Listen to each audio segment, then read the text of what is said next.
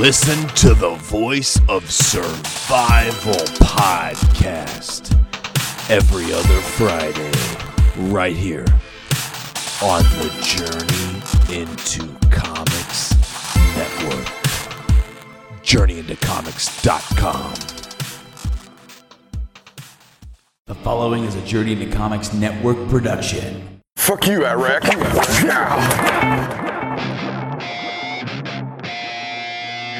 Warning, podcastrophe imminent.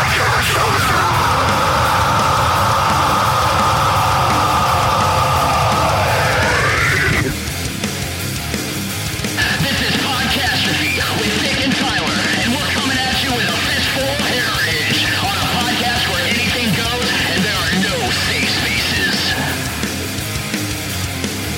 This is Podcastrophe. What's up and welcome to Podcastrophe episode 33. I am your host, Dick, and with me today, as always...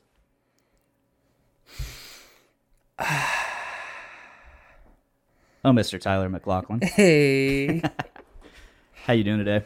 I've got beer. Hell yeah, I got one too. Ready to crack open. Let me get in the camera a little better.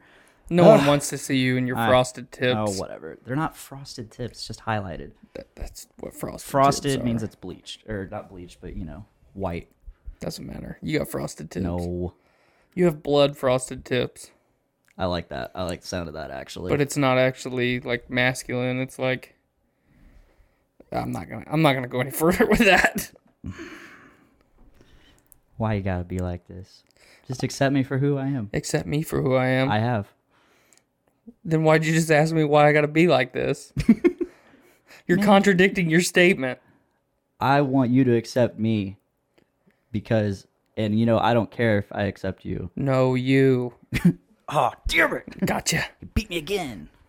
I'm just glad that it's like 60 degrees outside because Oh, me I have too. shorts and a t-shirt and flip-flops on. Hell I yeah. hate wearing shoes. Hell yeah. So, we have something important to talk about today. We did some things. Well, so, this is a first. Kinda. Go on. For once, we see a trailer and we get to talk about it. At least we get to talk about it live first. But by the time this airs, the mother podcast, Journey into Comics, will probably have talked about it. Mm-hmm. But for those watching live, you get to hear it first instead of on Journey into Comics. And all you Patreon exclusive people get to hear it there too. Yes, On the podcast Menace. on the podcast Menace. Wait, you guys are talking about that on there? The one we just watched? Yeah. Oh, well, yeah. Yeah. I'm tired. I know. I can see. I can see it in your face. I was completely fine until I got home and I started watching like my daily YouTube videos, catching up on my subscriptions and stuff. And then I started like dozing off on like the last one. So yeah, that's fun. But yeah, let's talk about this trailer. Solo, the newest trailer for Solo. A Star Wars story. Yes. So, I think you and I briefly talked about the Super Bowl, the day after the Super Bowl trailer that aired a couple months ago, and I was really excited. I've talked on all of the podcasts about how worried I am for this film for a multitude of Yeah. reasons, We've and all been worried. well, and it, up until like they released the first trailer in February, they hadn't really given us anything to make us not worried. Personally, I consider Ron Howard one of the members of the Holy Trinity. You've got Lucas, Spielberg, and Ron Howard. Those guys have all kind of had their own little clique, and they've all done fantastic things in filmmaking and cinema. And, obviously there's other greats out there like Scorsese and, Yeah. so on and so forth. But I consider Ron Howard, Spielberg, and Lucas the Holy Trinity because if you combined those three people into one, they could not make anything but fucking gold. And for the most part, all of them have. I mean, George Lucas made fucking Star Wars, so. But anyway, back on track here. Even when I found out that Ron Howard took over, I was really excited for that. I didn't find out until later that Ron Howard actually turned down the prequel or the Phantom Menace.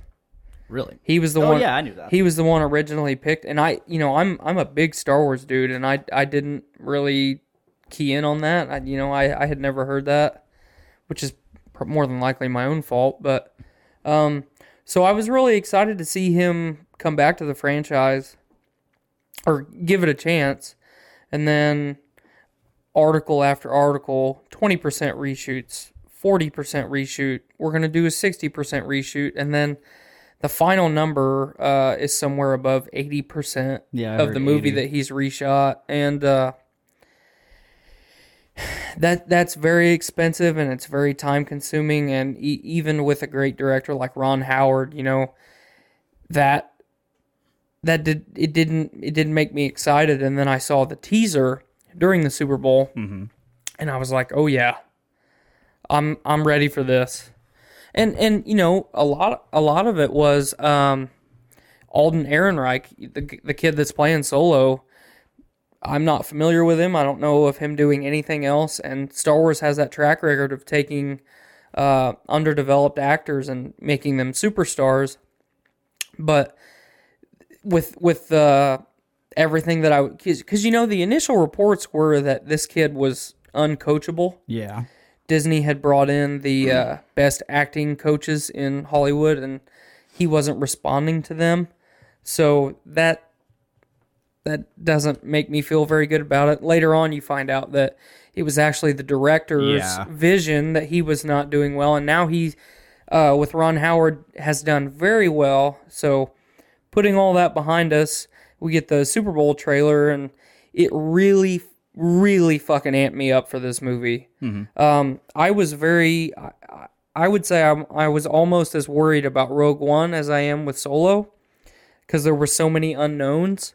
But after seeing the first trailer and now this second trailer, which isn't just a remash of the first trailer, there's very little of the original trailer in this one that we just watched. Yeah. So very, very excited for it. You get to see a good exchange between Han and Chewie, where Han is just now finding out how old Chewie is. Yeah.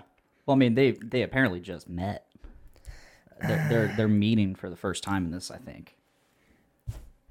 I don't know. It'll be interesting to see how they do it. Because I've always kind of just assumed that Chewie has a life debt to Han for whatever reason, and that's why he hangs out with Han. I mean, fucking Chewie was hanging out with Yoda. Yeah, back in the day. Back in the day, he was hanging out with Yoda and fighting the separatists and all that, and so it'll be interesting to see how they really weave this together narrative wise. I mean, because you look in the trailer, the Falcon is not the Falcon that we see in A New Hope. This is shiny. Everything is there. The gap in between the front of the Falcon isn't there. It's solid. We don't see the wonky radar dish or any of the stuff. So no, this is Lando's Falcon. It seems. And you had a theory on that this is where he's. I just had a quick idea. It's not.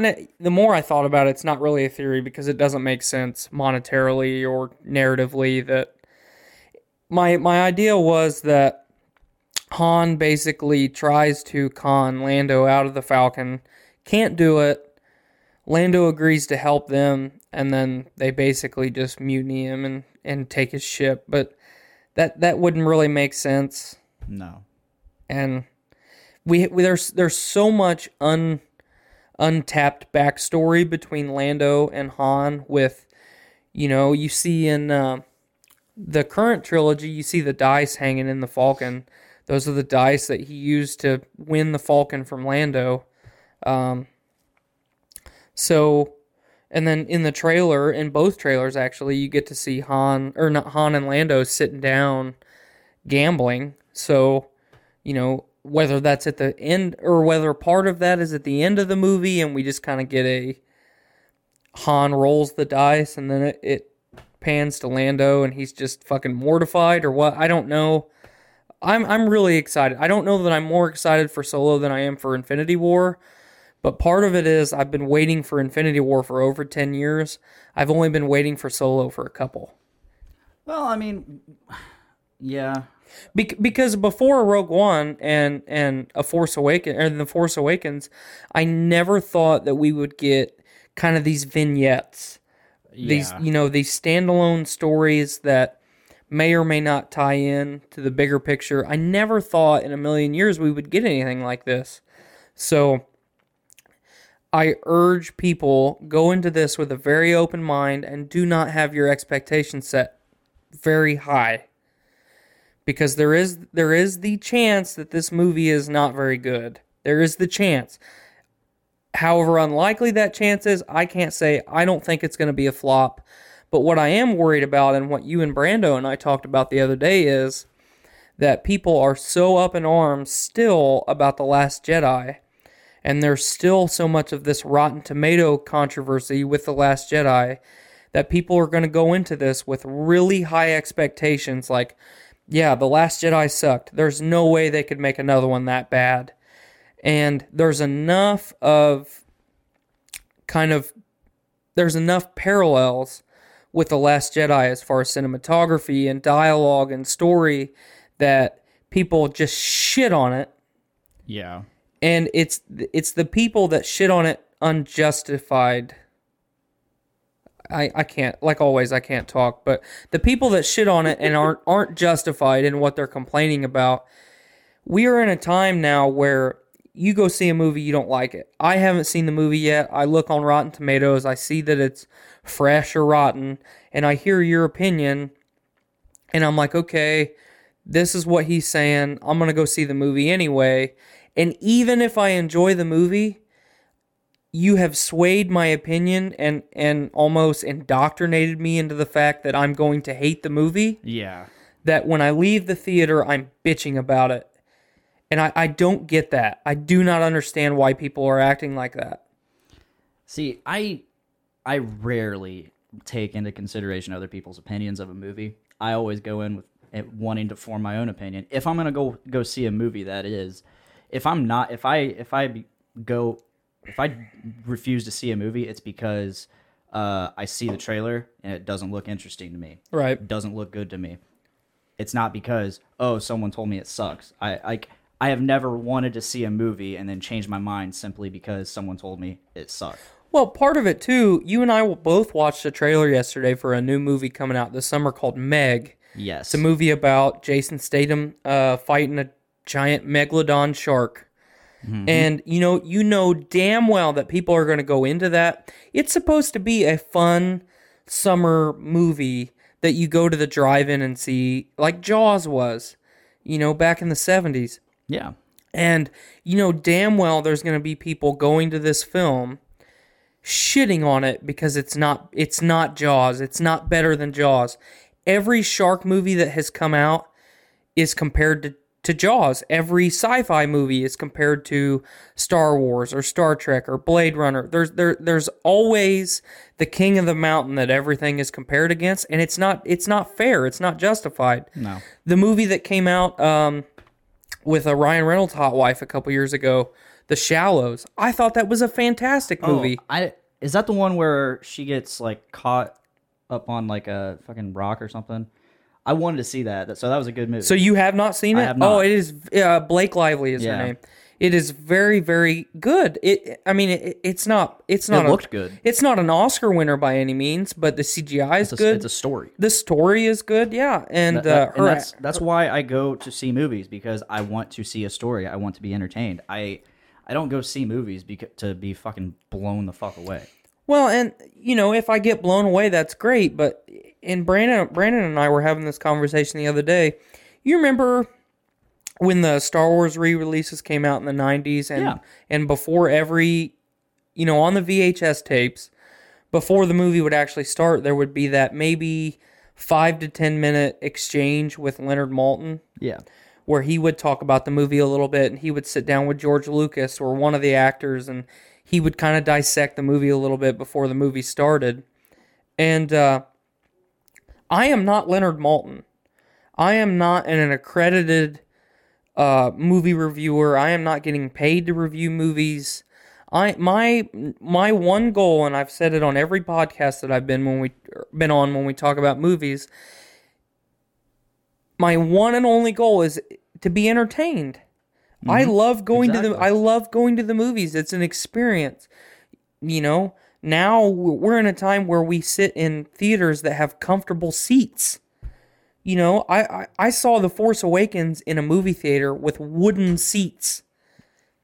Wow.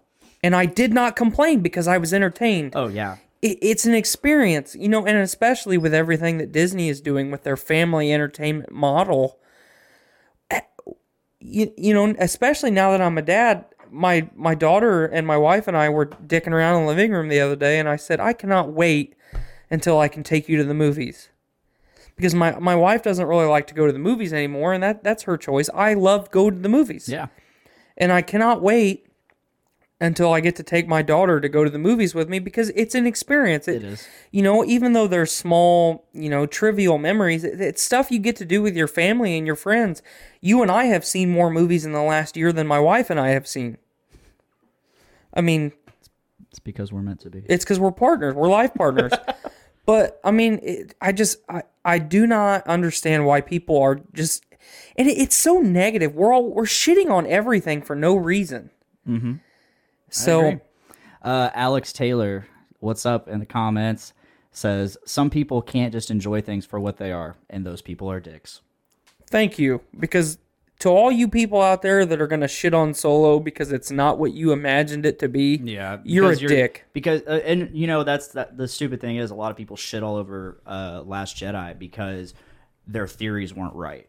They're fan theories. Well, and I Fuck off. applaud Ryan Johnson for taking the direction with the things that he did in The Last Jedi, because you and I saw the movie for the first time together, you know, opening night or whatever, and multiple times throughout the movie, we looked at each other at the same time. I didn't get your attention, you didn't get mine. We looked at each other at the same time. She says weapons grade dickheads. Thank you. God, I'm going to trademark that if you don't mind, because that is awesome. I like it. I like it a lot. But, you know, we looked at each other at the same times in certain, especially scenes like the hyperspace battle ram, battering ram, battle ram, batarang, Yes. banana. I can't talk. Battering banana? Battering banana ram. Episode title. But the hyperspace battering ram, I would have never expected them to actually do that on screen. More than once during that, you know, kind of I'm writing that down. during that that exchange between the First Order and the rebels. Yeah, I know enough about Star Wars that I knew that if that's what they attempted, that's what would happen. But never have we gotten to a point on where we've actually went down that path. You know what I mean? We've seen starships crash into planets and crash into each other, Yeah. and asteroids and everything else. But that's what's so nice about Star Wars is, you know, a lot of Star Trek fans specifically complain about Star Wars because it's so much space magic. Yeah, there's a lot of that. Yeah. But Star Wars also has a lot of science shit. You start to hurl something faster than the speed of light towards something else, bad shit's gonna happen. Yes. Lots. And they did it. So Alex says she can't take credit for weapons grade dickheads. Bubbles, Trailer Park Boys. that's where I recognized it. Bubbles gets a lot of credit for some awesome quotes. Bubbles is my dude, and I kind of Yes. did him a disservice just now. Bubbles is awesome. But thank you for throwing that out there in Yes. the stream, because that's good shit there. But yeah, I absolutely loved. I will continue to talk about how much I love the hyperspace battering ram. or the light speed battering ram. Well, it was That was awesome. such a powerful scene, especially, you know, there's a big score and it's such an emotional scene, and then she hits the button and it's just silent. Yeah. Chills. I have chills right now just thinking about it. You know, there was some scenes in a movie that we're going to talk about a little bit later in the episode that was very similar to that. There is so many powerful things that you as a filmmaker can do with sound, and I think we're getting to the point now where people are starting to pick up on it again. You look at the Phantom Menace, okay? Oh, It's a Duel of the Fates? The Duel of the Fates. Yes. You cannot hear that without knowing what it is. Even if you're not a Star Wars fan, you cannot see Obi-Wan and Darth Maul dueling without Duel of the Fates in the background and not say, where the fuck's my music at? Mm-hmm. You know, it's a part of that movie. So I can't say enough about the hyperspace battering ram, but I've rambled for like 10 minutes, maybe You're good. 15 minutes. You're good. What do you think about the Solo trailer? Because you and I have not talked about it a lot. No, we haven't. We've barely talked this week in general, I think. Because we've been on opposite ends of the spectrum. The spectrum being the sealer deck. I was Yes. going to say, like, mental health, but go ahead. You've been more autistic this week. Yes. No, I really enjoyed this newest trailer. It really shows a lot more of, what's his name? The guy playing Han. Alden Ehrenreich. It really shows off that guy's potential to play Han Solo, like his cadence, his mannerisms. He's got Han Solo, Harrison Ford, Han Solo era mannerisms down. Well, you can definitely... He couldn't even Harrison Ford could barely even do that in Force Awakens. You can definitely, or at least I can definitely imagine that when Harrison Ford visited the set of Solo a couple months ago before they wrapped up shooting, that definitely made a difference. You know, you've got someone who's played the character for 40 years show up and be like, you're doing a good job or you're not doing a good job. I'm going to tell you one way or another. And Harrison Ford's known for being brutally honest. Yeah. Well, and especially with a franchise that for a long time he's wanted to disassociate himself from. Because though, you know, he was in American Graffiti and that was kind of a cult classic for the time. And wasn't he like a carpenter on the set? Yes. When he got cast? Yep. And so when he got cast as Han, he was just reading lines as a fill-in. And Lucas is like, do you want a job? Right. And at first, Harrison was like, oh, I'm kind of building your sets and stuff. And he's like, no, do you want to star in the movie? And Harrison's like, eh. I mean, and part of that probably has something to do with like budget and whatnot. 'Cause, Right. I mean, Star Wars, it wasn't a high budgeted film No. at the time. I mean, it may have been for its time. I don't even think it was for its time. Yeah, true. Because so many of the special effects were practical. And And that's what made a lot of that movie those movies so special, was the practical effects. And you know, people shit all over the prequels because of the prequels and the digital reissues of the original trilogy. But yeah, no, you get to see a little bit more Lando. You get to see some Woody Harrelson. you can see some Paul Bettany. Yeah, you get to see some Paul Bettany, who I didn't even know was in this movie. Yep, he is the villain, from my understanding.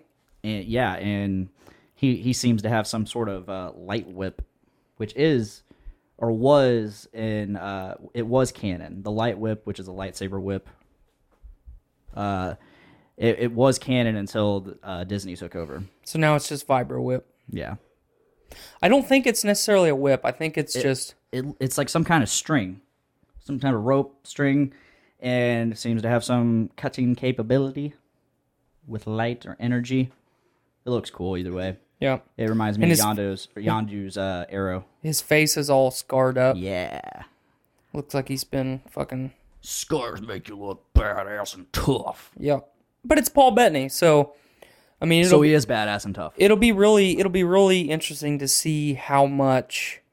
And see, this is part of the conversation that Brandon and I had the other day was Woody Harrelson's character.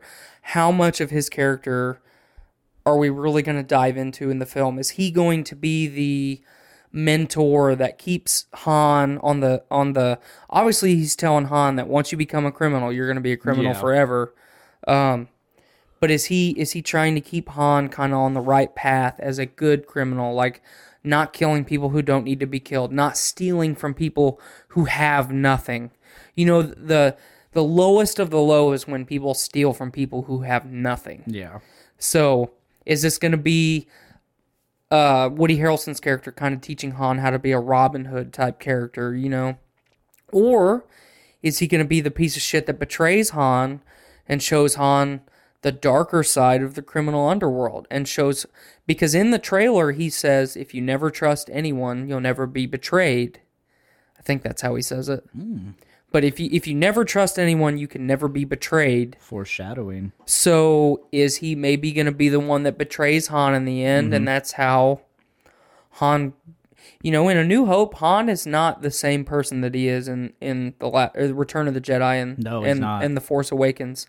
He's very gruff, seat of your pants, you know, devil may care attitude. Maybe that's the attitude that he has because of how this guy, you know, kind of steered him. Yeah. So it'll be interesting to see how Paul Bettany and Woody Harrelson's characters affect Han, and what's her name, the actress, in the Emilia movie. Clarke. Thank you, Emilia Clarke. Miss Daenerys Targaryen. Yeah, it'll be interesting to see if maybe she's the one that puts a bad taste in Han's mouth for the sophisticated, refined woman, but who is also not a damsel. You know, because in A New Hope, Han kind of and Empire Strikes Back for that matter, kind of seems like he's done this before. You know, he's been around the strong, independent woman who doesn't need someone to save her all the time. Maybe this is the girl that taught Han how to woo the ladies, so to speak. And you know, Star Wars is known for having like very strong female leads, roles. Well, look at Padme. Padme wasn't even a damsel in distress. No, she wasn't. You know, Jyn Erso definitely wasn't a damsel. I mean, she was beating people's ass the whole fucking movie. Juno Eclipse from Force Unleashed. Yep. You know, you go into the expanded universe, you've got Mara Jade, who was Luke's Sith assassin wife. I see. I don't know much about that side of the EU. Well, it was originally canon. Yes. So, not to tangent too far, but the Emperor had Mara Jade, who was a Force-sensitive assassin, used a red lightsaber. He ordered her to kill Luke Skywalker. And Luke basically Stockholm syndromed her and wooed her to his cause, and then they got married and had children. So, that's the gist of it. But yeah, I'm a lot definitely after the second trailer, I'm a lot more excited for it than I was 3 weeks ago. Yeah, I agree. I mean, I was pretty excited. So I originally wasn't excited until the Super Bowl trailer, and then that Well, we had a lot of the same concerns. yes, and yeah, I'm on board. I'm completely on board. Yeah, if I wasn't hooked for the Super Bowl trailer, I'm definitely hooked now. Because the action sequences look good, the comedy doesn't look over the top. It looks like the comedic elements look like they fit in a Star Wars film. You made the point right before we started the show. It'll be interesting to see who voices the droid and how this droid plays out. I mean, we can look that up right now. I'm not going to, but we could, and we'll fit because But you know, Lando has a relationship with Han and Chewie. In Empire and Return of the Jedi, we don't see this droid anywhere. No. So maybe this was Lando's right-hand dude, and he's gone at the end of this film. It's voiced by a woman. I think so. I think it's because he also refers to her as Babe. or baby or something. Oh, I didn't. When I he's didn't catch that. piloting the Falcon. But either way, this is his co-pilot, the one that's got his back all the time. And you made the point that they did such a good job with K2SO in Rogue One. Let's see, maybe if we keep that up, because we need good droid characters in all these films. We've always had great droid characters. I mean, R2D2 and C3PO. We got K2SO. BB-8. BB-8. Oh, you can't forget BB-8. Who could have thought that you could outdo R2D2? I thought I was gonna hate BB-8. Oh, I did too. Everybody did. But And he made that movie shine. he's not R2D2. He's not C3PO. He's not K2. He's quirky. He's quirky. He's his own droid, And I like it. Let's not forget, for those who have played Knights of the Old Republic, HK-47. Yeah. I loved HK-47. What was the little like astromech type droid you had too? T8, something like that. Maybe it was TT8. I can't remember. But he was kind of funny. Yeah, I don't remember him much. Speaking of Knights of the Old Republic, Xbox just announced that KOTOR 2 is now backwards compatible on the Xbox One. So, and Jedi Academy and Jedi Starfighter. yes. And Battlefront 1 and Battlefront 2, the originals, not the crap new ones. Yeah. But that's really cool for me, because I bought Knights of the Old Republic for $10 on Xbox Live, and I'm playing through it for my first time. Oh, that's awesome. That is awesome. I've been giving it about a 4-month break because I got to a point on where I can't beat a mission, but I need to beat a mission, so I got to go grind. Where are you at? Well, I went to Tatooine, and I was trying to kill the crate dragon. Yeah. But to beat the crate dragon, you have to fight the stupid sand people. Yeah, you do. And those stupid sand people annihilate my shit no matter what I do. So I gotta go grind some more. Yeah, the sand so I went to people Kashyyyk, and then I died and lost like 4 hours of playthrough. So I had to go back and redo it over again. And then after I did that, I had to give it a break. Korriban's my favorite part of that game. Korriban. I was gonna go there last. It's my favorite part because you get so much Sith history. No, you're. I'm gonna. Well, you've seen my background on my phone. Yeah. It's the tenets of the Sith that will be tattooed on my body. I've never seen that, actually. I've never seen that on your phone. Yes, you have. Then why have I never said anything about it to you? I honestly, I've never looked at your phone. I showed you this the day that I put it on my phone. I don't even remember that. Do you know what's on the back of mine? No. I don't look at people's phones. Yeah, but it's not that you looked at it. Can you tell me what's on mine, Miranda? Yeah, it's some wrestling dude. No, it's not some wrestling dude. It's Terry Crews. He's not a wrestler. Terry Crews is a paladin. Oh, yeah, it was Stone Cold Steve Austin. Yeah. Some wrestling dude. When did you change that? That's been like that for like a month now. The picture is from a meme, and it says when you put all your skill points into charisma and strength, and it's got a picture of Terry Crews wearing some like fucking knight's armor and shit. It's awesome, and he's smiling with that super charming smile. All right. Okay, yeah, the Sith Code. I love the Sith Code so much. I'm gonna read it. So this image that I have as my background, it's a like menacing looking Sith holding Kylo Ren in his hand with his lightsaber in front of his hand. It's got TIE fighters as a background or as a border. But the Sith Code is peace is a lie, there is only passion. Through passion I gain strength. Through strength I gain power. Through power I gain victory. Through victory my chains are broken. The Force shall set me free. I love the Sith Code. I used to write Star Wars fan fiction, and I had a We Sith talked about character. that on my debut episode. Yes, and I had a Sith character, Darth Apollyon. It was fun. Thank you. So, kind of segueing out of that, but still keeping on topic, we brought up Emilia Clarke. Mm-hmm. What are all the different ways you've heard her character's name pronounced? Which character? Daenerys. Daenerys Targaryen, that's it. I've heard Daenerys. I've heard Daenerys. I've heard this. This is my least favorite, and it annoys the ever living hell out of me when Jennifer Wheeler says it. I've also heard a couple other people say it, but she's the most recent one I've heard it. Daenerys. Fucking simple folk. Honey, you need Jesus. You heard it here. Jennifer needs Jesus. It's Daenerys. It's Daenerys. I used to say Daenerys, and I go back and forth between Daenerys and Daenerys, but Daenerys is the one I say the most.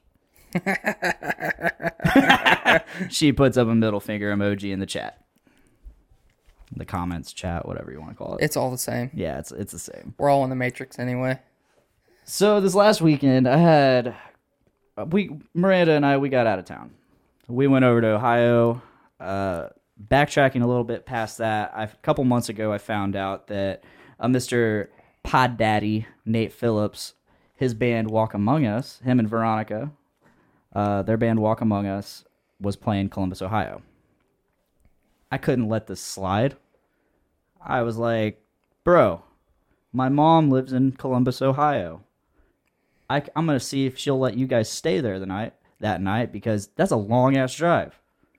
So I hit up my mom. I'm like, hey, this weekend of April 7th, my friend's band is going to be in Columbus, Ohio.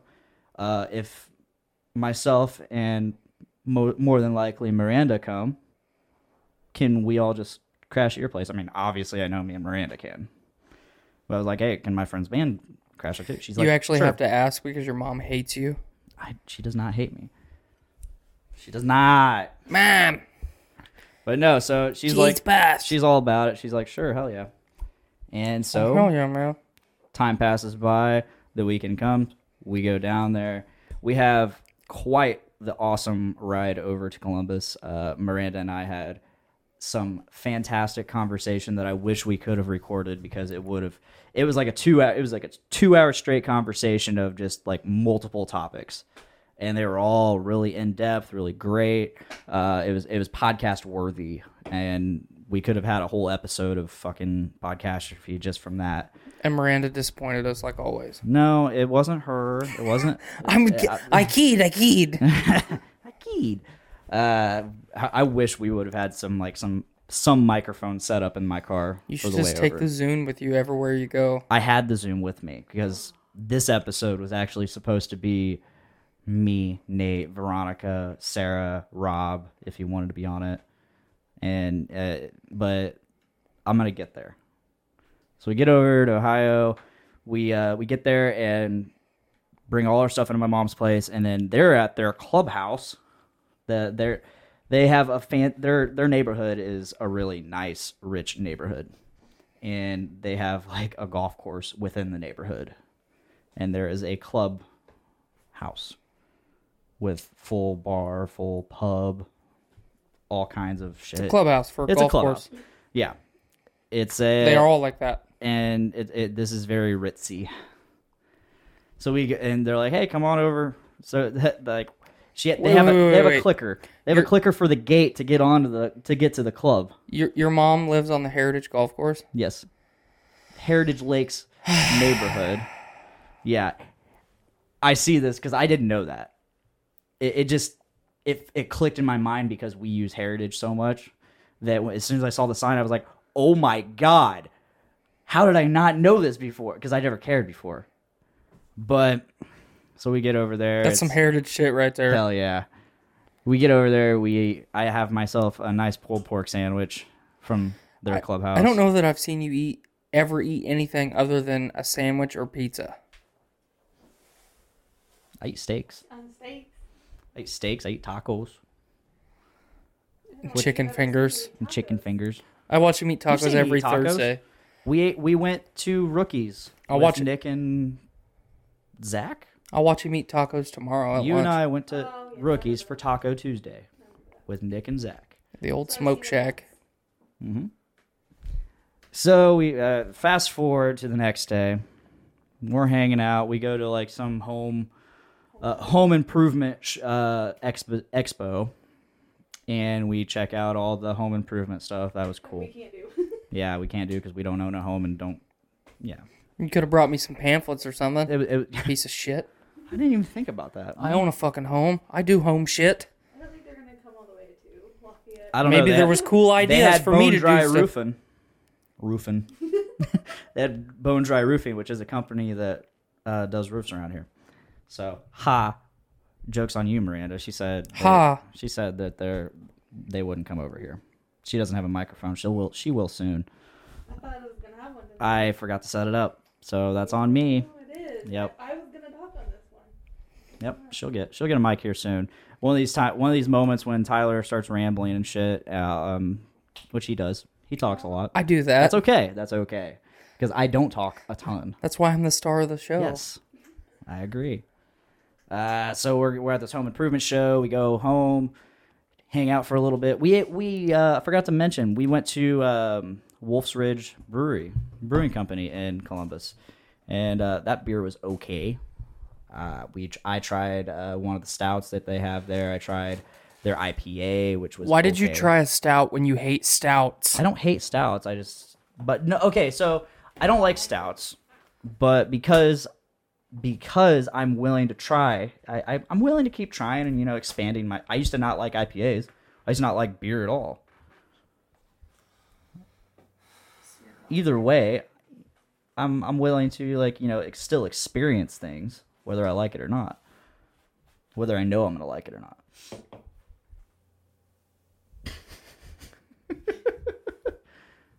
What are you doing? Parting my hair because I'm Okay. tired of hearing you talk. Okay. But the burger I had there was awesome. It was great. Oh no, he got a Plano burger. Yeah, Amazing food. He's like, can I just get a cheeseburger? Like, because nothing the on only things they had there was like some Hawaiian burger, and I'm like, I don't like pineapple. it. But ended up, I don't like pineapple. Don't look at me like that. Have you ever had fresh pineapple? No. Okay. I used to hate pineapple too. And then I had fresh pineapple, and it changed my fucking outlook on life. Fresh pineapple is delicious, and it belongs on pizza. I will agree. It does belong on pizza. Hawaiian pizzas are good. I do like Hawaiian pizzas So you like pineapple? on pizza. Boom. Anyway, so fast forward, we're home. Nate and crew finally show up around 6:30, I think. Yeah, two of them. So Nate and Veronica show up. Sarah and Rob are nowhere to be found. I think they ran into some really bad traffic or something. I don't remember what Nate said. So we hang out for a little bit. Okay, so backtrack a little bit. The night before, one of my mom's friends, Gina, she talked a lot. She was very excitable, talked a ton, very loud and obnoxious. We told her where we were going for the show, Nate's show. She's like, oh yeah, she talked like she knew about the place, like it was a really great place. Back to present, not present now, but where we're at in the story. We drive over to this place, the tree bar, which is a bar that has a tree stump in the middle of the live venue section of it. A big ass tree stump. Big ass tree stump. Did you ride it? No. Damn it. And so we are, yeah, see, there's a picture. Miranda has a picture. I can't zoom in and look at the tree. This is 2018. I know not to swipe through the phone. God, I'm not an animal. So we're looking for this place, and it's apparently in the middle of an alley somewhere in northern Columbus, north end downtown Columbus, and it looks so shady. Like you literally can't see it from a road. You have to go into an alley to. Could you have bought some meth if you wanted to? Oh, more than likely. Oh, yes. hell yeah. It's Columbus. So after literally driving around the block like 5 times looking for a place to park, we finally settle on this business that's like a plumbing business or some shit. They weren't in operating hours, so we decided all of us to park in their parking lot, which is right beside the venue. We go in. It's a really seedy place. Like, run down, does not look good. It's good. I mean, sure, I'm sure it was great for like metal music and punk music, which I asked, and they're like, yeah, we play a lot of metal and punk here. I'm like, sweet. I was gonna get AIDS touching something. That's all that. Miranda thought she was gonna get AIDS touching something. I remember when I got AIDS. Hepatitis something. I've got all of them, the whole alphabet. Nate also told me before the show, before we even left my mom's, hey, I talked to the guy at the venue, and I told him, you're our sound guy. I'm like, Nate, I've never run sound for anything. I've never ran sound for anything. Why did you do that? He's like, oh, really? I'm like, yeah. I was like, I don't know how the fuck to do that. He's like, okay, I'll walk you through it when we get there. I'm like, ugh. So we get there, and I see the board, and it's just like literally like a really basic mixing board on the wall, like this, like straight up and down against the wall. I'm like, what? Are you fucking kidding me? It was ridiculous. Are you a certified sound engineer now? No, I didn't end up doing sound at all. They ended up just Nate ended up setting the board, and which the bartender was the promoter / sound guy. He's like, I'm gonna leave this all to you because I gotta run the bar. Wow. Wowee. And he's like, we also have 2 stage monitors, but one of them's not working, so you only have 1 monitor for your entire band. I heard that from the back of the room, him talking to Nate, and I'm like, that's going to be fun. Sarah's not going to like that. Sarah is, from what I've seen, notorious, in Lafayette at least, for hating the sound guys. Because our sound guys here in Lafayette, from the shows that they've been at, have sucked. And so she was cool. She was cool whole show. Awesome. I was really surprised. But they ended up setting the 1 monitor on top of the tree stump, which is center stage, literally right up against the stage. And, the whole show sounded great. They finished their set. They load out. I'm like, Miranda and I, we were done. It was like 10:30. We're like, we're done. So we're going to head back to my mom's. I told them I would wait up so we could record. They didn't know if they could leave early or if they had to wait until the end of the set to get paid. And I was like, okay, well, either way, just let me know. We're going to go get something to eat and head home. I wait. It's finally like 12:30. I'm talking to Nate, and I'm like, yeah, we're just going to have to do this in the morning. And he says, well, we have to leave by like 7 or 8. I'm like, all right, we're not going to do this. And that bummed me out because, I finally, at that point, I was like, I'm going to bed. I get a message from Veronica at 3:30. Hey, we're like 3 minutes away. I'm like, oh, shit. I got that in the morning when I woke up. And then 7:30 I wake up. I think they're getting up and getting ready to head out. So I go downstairs. Mom's dog starts barking at me. I see a bunch of stuff that they left from my mom on the table as like a, hey, thank you. And I thought they already left.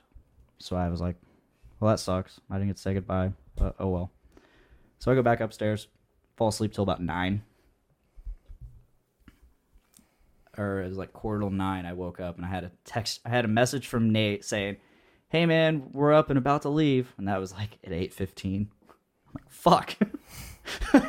I just barely missed him. You're such a terrible host. I just barely missed him. So it bums me out that I didn't really get to hang out with them or do the show. Our good friend Travis comments in the live stream, 30%. That's your 30% effort there. Speaking of 30%, can you hand me a beer? 30% over the way?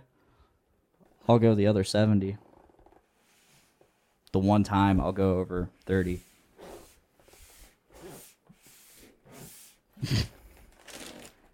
I don't care which. Ooh, Anti-Hero. You've drank that like every show for like the last 3 weeks. I'm trying to get rid of it. I'm not a big fan of this Galaxy Hero, by the way.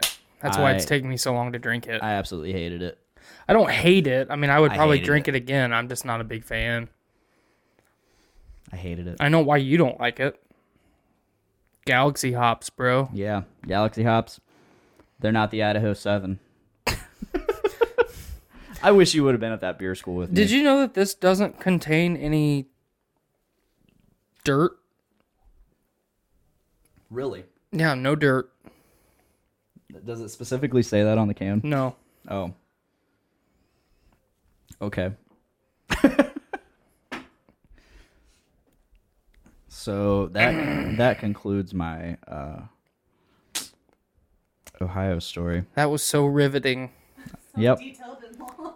It was. It was I feel like you were there, Tyler. Yes, it was like Cameron was telling me a story. I'm sorry. No, I hope I wasn't Cameron bad. You were pretty close. Ah shit. Ah shit. Are you ready to talk about the thing that we did separately but together at the same time because we're always connected? Yes. We saw A Quiet Place. Yeah. My wife and I saw it Saturday. You guys saw it Sunday. Yeah, like an hour. Well, so we get home and we unload and we just kind of pass out or unknowingly pass out on my bed. And we had already got our ticket reserved for 5 o'clock. We wake up at like 4:40 and I'm like, oh shit, we fell asleep. We gotta go. Yeah. I'm going to go ahead and get Miranda set up because she's going to talk about this too with us. But go ahead and talk about A Quiet Place, Tyler. So, going into A Quiet Place, I was excited to see the movie. It's one of the few movies that's not like a major franchise that I've been, really hyped to see for a long time. And, not that I really pay attention to it, but Rotten Tomatoes has given it 100% fresh, which is rare in today's time, so I was excited for that. And it was something that John Krasinski directed, and he also starred in it, and I love him. You know, he's definitely stepped out of his shell as the guy on The Office, so I was a little bit disappointed overall. I was disappointed. Skylar was also disappointed. You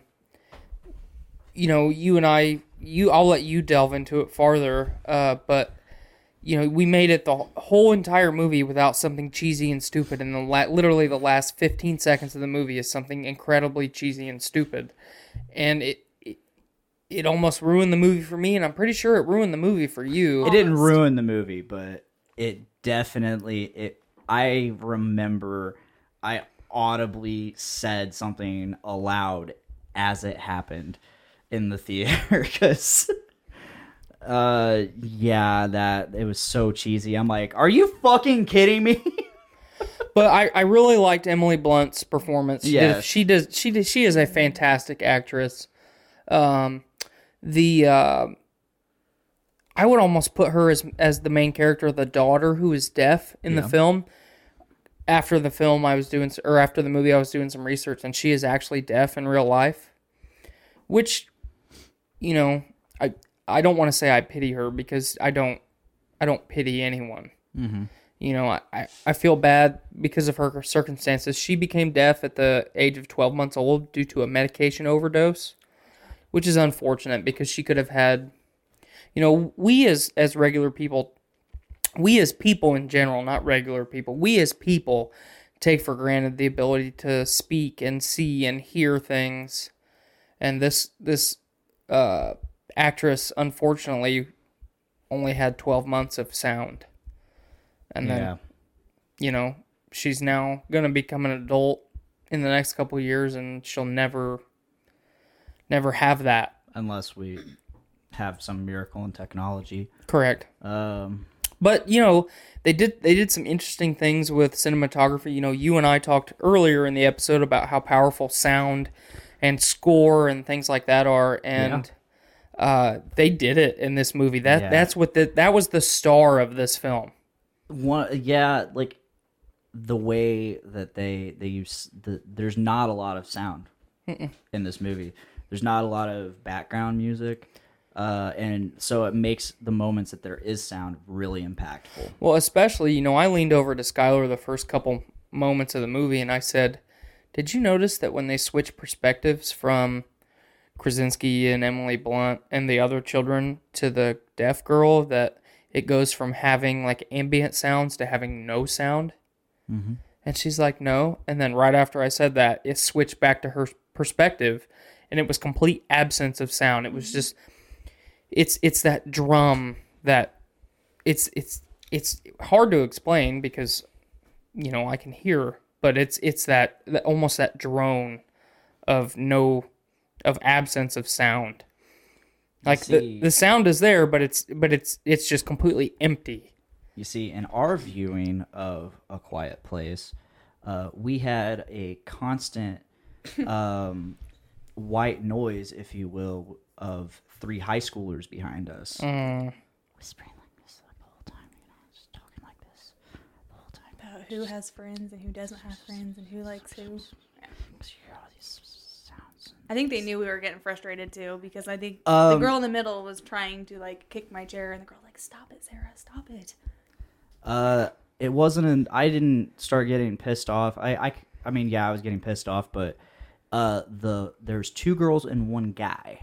And was he a normal gay? He was a tool gay. He was a tool gay.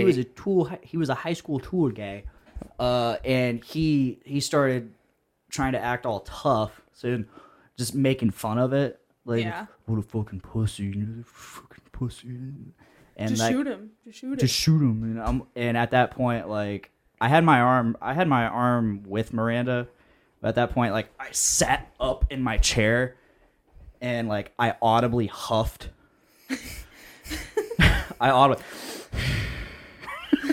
And he put his arm like back here, like yeah, and yeah, I was very close to pulling a Nate Phillips and basically telling him to shut the fuck up. I've done that multiple times in theaters. It's very satisfying. When the network went and saw Justice League. Were you there? No, you weren't there for Justice League.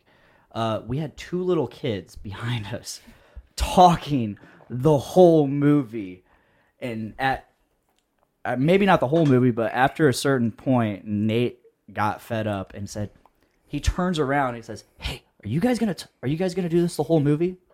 Shut up!" And they shut the fuck up after that. What did you say when we were leaving the place? I said something about those were high school kids, and you like screamed really loud. Oh, like, yeah. Oh. I said something to like, I don't even remember, You're but like, I know I oh. said shut the fuck up that won't shut the fuck up. Yeah. Yeah, it when you have a movie that has no sound, you hear everything that's around you. So we were only Like in the Black theater with Panther. about 10 people, and they were all spread out throughout the theater. I mean, that's kind of how it was for us. So we were in a row entirely by ourselves. Oh, yeah. No, I mean, we had people in front of us, we had people Nope. behind us. Yeah. Just because that's just where center of We had a good 15 to 20 chair buffer around us everywhere. that would have been nice. Mm-hmm. But we were not so fortunate, even though, I mean, it was a Sunday at 5 o'clock. Mm-hmm. Like, not prime time viewing hours. Well, see, we went Saturday at noon. Ooh. That was the first showing that they had. I love, I've said it before, I love going to the movies. The best time to go to the movie is the weekends, like the first showing that any movie has. Yeah. Nobody wants to get out of bed on Saturday and Sunday. Nobody thinks, man, the weather's really nice, I'm going to go to the movies. That is the perfect time to go. There's been a few times, like, I've done that. I think 2 years ago, like, I saw Deadpool and I saw Captain America Civil War and X-Men Apocalypse, all first showing of the movie on a Saturday. I see you got some crystal vision from 450 North over there. I do. I need to get rid of it. I've had it for like a month. Anyway, so what I really enjoyed about this movie, aside from John Krasinski being awesome as always, His role was very disappointing. it wasn't quite it wasn't disappointing to me.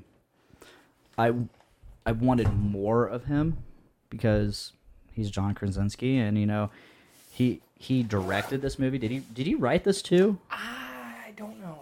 But he directed it and he starred in it. And you know, I saw a thing somewhere on the Facebooks of his character in The Office and side comparison with A Quiet Place, and it says he built his career in The Office playing a character that basically all he doesn't have very many lines in The Office. From what I've never watched The Office aside from a little bit, he doesn't have very many lines, but he does a lot of looking at the camera and reacting to whatever's going on around him, which is A Quiet Place. Mm-hmm. Like, he's built his entire career leading up to this.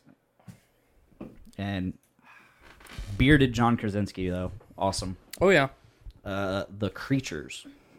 I was impressed with those. I was very impressed with the creature. These creatures that hunt by sound. Mm-hmm. They're blind, and they're very lethal. They incredibly armored. I don't even know if they're incredibly armored. Yeah, they don't said look it on the. Well, it says armored, like question mark or something. Like he doesn't know what kind of armor they have because no one survives long enough to fucking look at it. By the way, we're going into spoiler territory. Yeah, the news articles that he's got pasted up say that bullets won't penetrate their armor, so they're incredibly armored. So why didn't you like it, Tyler? Why were you disappointed? I did not like the. I love it when in movies when someone sacrifices themselves for someone else and it's meaningful.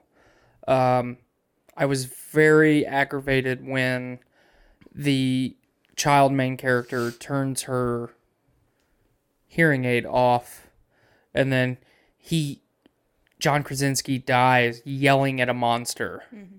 Fight that motherfucker. Fight for your life. Don't just stand there and let it kill you. Yell. Shoot that motherfucker in the face. Mm-hmm. Hit it with an axe. Do something. Don't fucking stand there and let it eviscerate you. That is a problem. Because you're not... And this goes back to what I said earlier. It's complaining about something that I shouldn't complain about. But you're going to tell me that your kids are in that vehicle and you're just going to yell and let it fucking leap at you and kill you. No. You're going to run. You're going to fight that motherfucker as best as you can. And he does that right before that. In the most part, the thing fucking leaps at him off of a lean-to and he tries and hits it with an axe. Yeah. And it fucking mauls him. But mauls him and fails to kill him. But you know, I mean, regardless, I mean, yeah, I agree. Completely agree. He could have fucking shot at it, could have fucking fought as well as yelling and getting its attention. Mm-hmm. However, I think the performance in that particular moment was really powerful, and because like it was, and don't get me wrong. I mean, you hear it in his voice. Like, I mean, at first he signs to his daughter that he's always loved her. He says, "I love you. I always have loved you," because she thinks early in the movie their youngest dies because she gave him a toy that made sound that Krasinski took away. Yeah, and that's a moment in the trailer that you think is just part of the movie. You don't know what happens, where the sound goes off on this little toy rocket ship, and that's when they all turn and look at him, and he starts running to try to silence it. And so, once again, we're going into spoiler territory. So if you don't want to hear about A Quiet Place, mute this for a little bit. But, I mean, even though we've kind of spoiled a little bit already, but sorry. So, creature comes, kills youngest child. There's a time jump. That was day, like, what, 82? 85, I think. 85, or whatever. It's in the 80s, regardless. That's where the movie starts. It jumps to day 412. 412.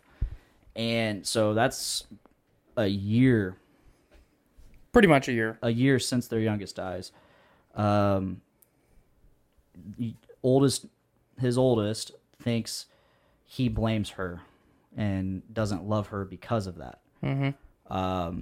So that makes that moment really powerful because his son has already told him that she thinks he doesn't love her. Well, and there's so much more on top of that too, because Emily Blunt blames herself. The mom character blames herself, and you know that the dad character is blaming himself. And then the boy, so the middle boy doesn't blame anybody, and he's not gripped with this grief. He's just sad, but he's accepted that he's sad. And it was a very, very, very cool dynamic to see because you've got 3 characters that are all filled with blame and self-doubt, and none of them are to blame entirely. You know, they're all kind of to blame a little bit, but they're all, even though they're all working towards the same goal of survival in a way that they were actually working against each other because of their self-doubt and blaming themselves, and they're not letting go and moving on. And the mom character is pregnant, which as a parent makes it that much more, you know, I can't imagine what it feels like to lose a child. You know, a parent should never die, or a parent should never live longer than their children. Yeah. But then to bring another child into the world that you lost your youngest child, you know, there were so many cool little things like that. Yeah. So going back to John Krasinski, death scene, he signs that he loves her, he loves them, because the daughter and the son are in this truck, and this creature is on top of it, just trying to drill through it and fucking get to them. He signs to them, "I love you. I have always loved you." And I think was there more or No, I think okay, that was it. And then he yells at the top of his lungs, and you know, you hear all the emotion in that yell. You hear all that emotion. His voice cracks. It goes in different pitches because he is just putting 150% into this yell, and that's when the thing turns, looks at him, and takes him out. You know, and then they're able to get away. And yeah, very powerful scene. So another cool thing. So we're living in this world where most of the population has been taken. Another thing I want to add, when he's on top of the silo and he lights the fire and you see all the surrounding fires from other properties, that was cool. So that shows that other people are surviving. Yeah, I dug that. They're not alone. Then there was also, going off of that, there's also the scene where they're walking and they see the old man and he just yells. Because his wife is dead. Yeah. And it's like, And I looked at that guy. I looked at him. I'm like, oh, that motherfucker. He is gonna fuck them over. Oh, yep, there he goes. Why exactly is his wife dead? She got attacked. Yeah. If you look at her, she's bleeding. She's like, what? Yeah, but is she bleeding because he attacked her, because he's starving to death? I don't know. And he I fucking just thought lost maybe his she mind. made a noise and she got attacked by the monster. But Yeah, and he gave up. So he's like, ah. Yeah, I kind of laughed at that scene. that was a very little well, bit. but it was a very interesting scene because the way that they shot it, I couldn't tell if he killed his wife. You know, you go to post-apocalyptic, which is what this is. It is. You know, it's an apocalypse. Essentially, yeah. You go post-apocalyptic, and it's like, well, you run out of food. If you're not able to provide for yourself, you're going to start eating people. You know, that's in our human condition. If we run out of food, we will eat each other. That's part of who we are. You know, our brains can't really cope with the fact that we're eating other people, but we eat fucking other people. We do it. There's people today that eat other people. So that's what I thought of right away, that he killed his wife. Bath salts are crazy. Man. Right. But, you know, that he killed his wife in like a fit of desperation, and then before he commits the act of fucking eating her, he realizes what he's done, and then he fucking gives up, you know. So Possible scenario, yes. So I like that a lot of this movie is very vague. Yeah, and you know, that's one thing. I think I told you this earlier in the week. Everybody expects information to be handed to them. Everybody expects that we need to know everything. No, we don't. And that's what makes the stories interesting, is when you don't know things. I would have liked just a little bit of, not necessarily the origins of the creatures, but like, did they come out of the ground? Did they come from space? Did we create them in a lab? Yeah. I would have liked a little bit of information of the catalyst that set the world on fire. You know what I mean? I'm just glad they showed us characters or the creatures, because in the trailer, Right. nothing. You don't know what it is. You just know you gotta be quiet. I don't want to say that I needed all of it, but I would have liked just a little tidbit. Look at the 1979 Ridley Scott Alien. You don't know anything about it. You know where it came from. You know it came from this egg. Egg turns into fucking spider face hugger thing and attaches the face. That's all I needed, though. That's what I'm saying. Okay, so that's a little bit of an origin, but you don't know where it came from besides the ship. But then you don't know where the ship comes from, and that's the mystery of Alien, and that's what's drawn so many fans into Alien, and why I personally love the franchise so much. And we're still getting origin from that. And we still are, and I love I that. really hope that they capitalize on everything that they did in Covenant, because I loved Alien Covenant. It could have been better, but I still loved it. I agree. I don't want to tangent too much on Covenant, but if you would have just given me just a little bit more, like, did these fucking things just tunnel up out of the ground and they've been there forever, like the fucking Locust and Gears of War. Yeah. Or did a fucking meteorite crash to Earth and they were on the fucking meteorite? Or like evolution. Did we fucking create them in a lab and they fucking just escaped and murdered everyone? Yeah. You know, I would just a little bit would have gone a really long way. But I did love, as vague as it was, I loved his little sanctum where he's trying to communicate. So there's a scene where he's trying to communicate with other parts of the world, and he's going through a journal of radio frequencies. And every time he can't communicate with somebody else, crosses it out. He crosses it out, and the last one that he crosses Did you out. notice how many seem to be in the area? He had it written down. 3 of them. Three of them in the local area. 3 creatures. I was just yeah. I didn't understand what you were asking. Sorry, I was kind of vague. Yeah, much like the movie. I know what you're talking about. 3 creatures in the local area, but you know the last frequent radio frequency that he crosses out is Hong Kong. Yeah. So I mean, there's 3 in the area, and this is a national thing, an international thing. Yeah, it's worldwide because it's all over the news, which is crazy that these things are going about and they're able to get publication out of it and then still not stop it. But what I wanted to mention is what I loved about this movie was, so you got this world where you can't make sound, and what do? They introduce one of the absolute most chaotic elements that you can possibly introduce: a newborn child. You cannot tell a newborn child what to do. That thing is, that little tiny human being is going to do whatever instinct tells it to do. Yep.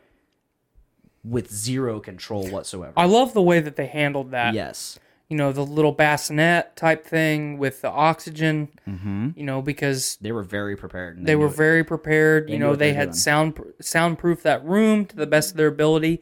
That is the room itself is one of the things that I had a problem with in the movie. You know, he goes off to save the day and get his kids. You're telling me that when he came up out of the stairs, he didn't fucking hear that water? He didn't hear or see that water. I had an issue with that pounding the fucking ground. You know, in a fucking world where you cannot make sound and you're hypersensitive to sound, you're gonna tell me that he didn't fucking notice that? That's a problem. That's a plot hole.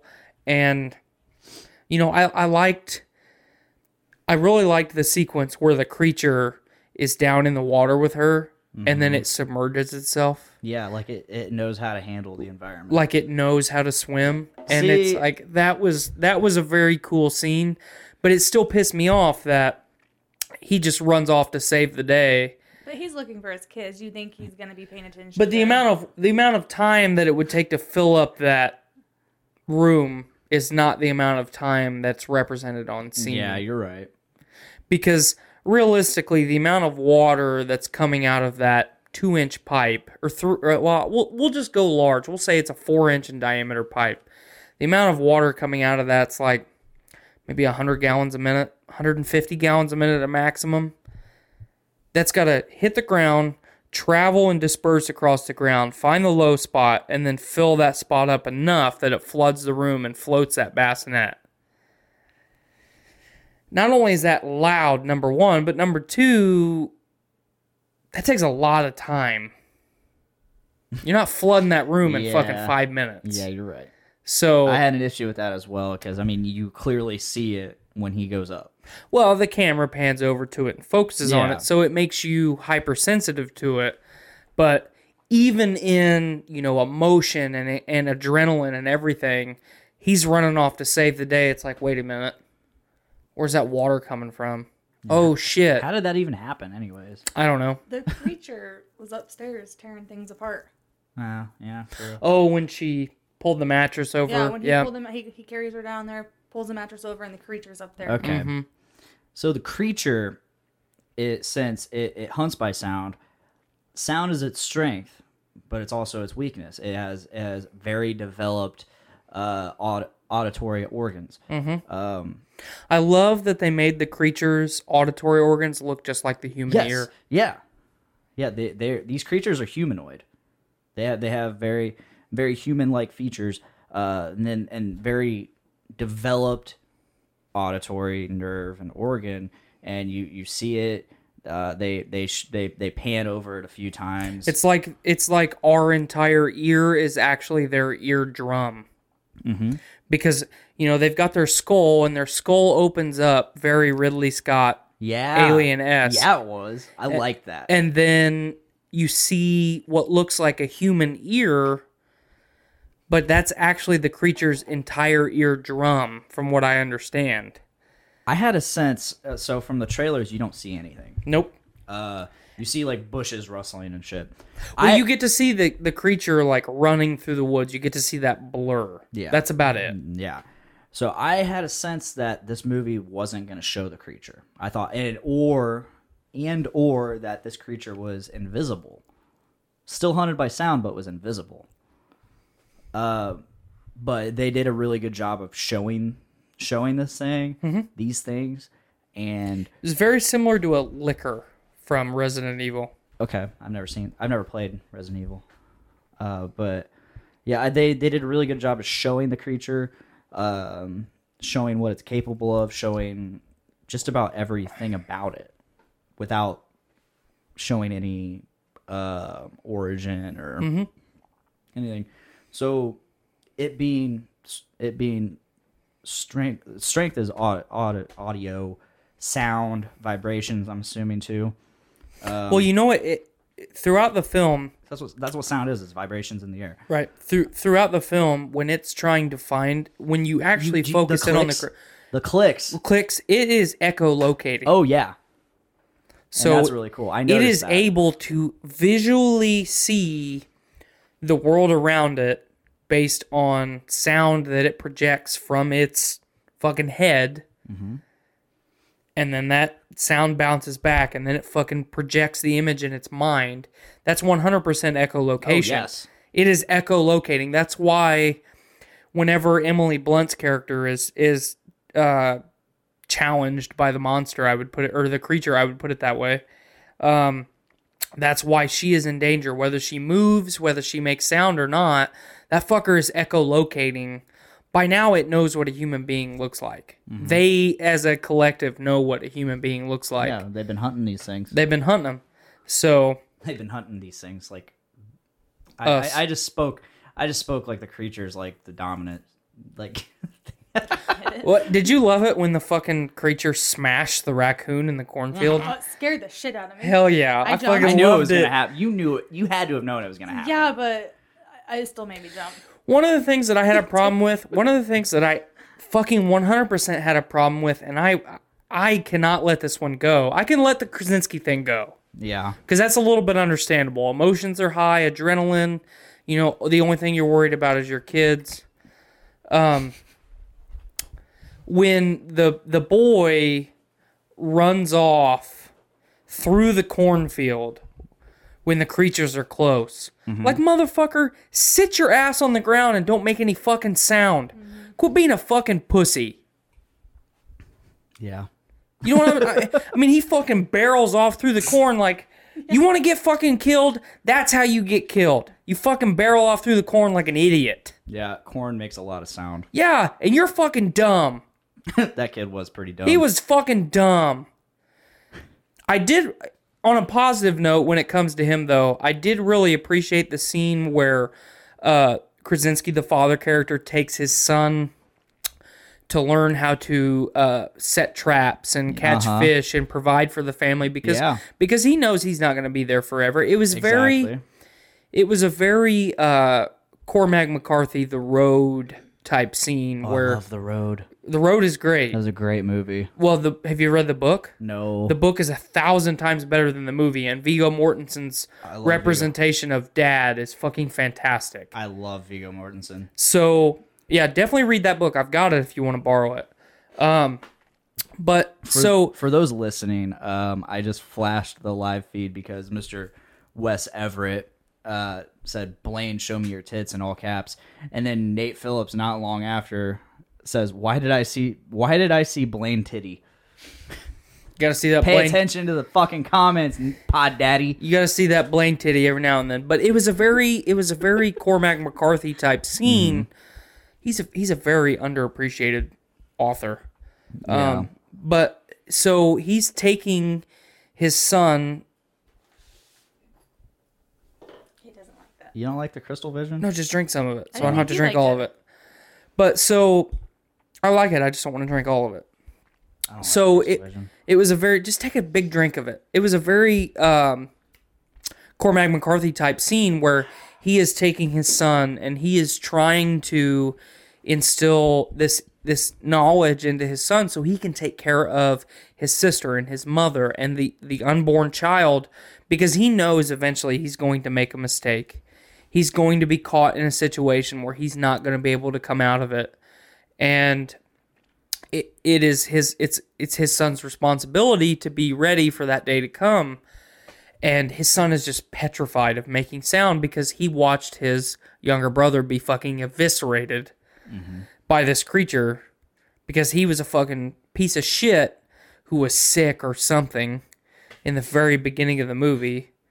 You know, fucking stand up, walk, have some goddamn pride. He is a piece of shit. He is a piece of shit. So, you know, when Krasinski takes him to the river and he's like, no, I can't make sound.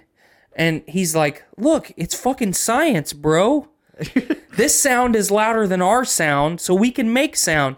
And I really appreciated that scene because that's the first time you actually hear Krasinski speak in the film. And it's like, whoa, fucking voice, sound. Do you want my Grab the other one. Teamwork. teamwork makes the dream work? You want milkshake? Or I want the milkshake. Or you want this? Oh. Are you willing to trade that for the milkshake? No. Ooh.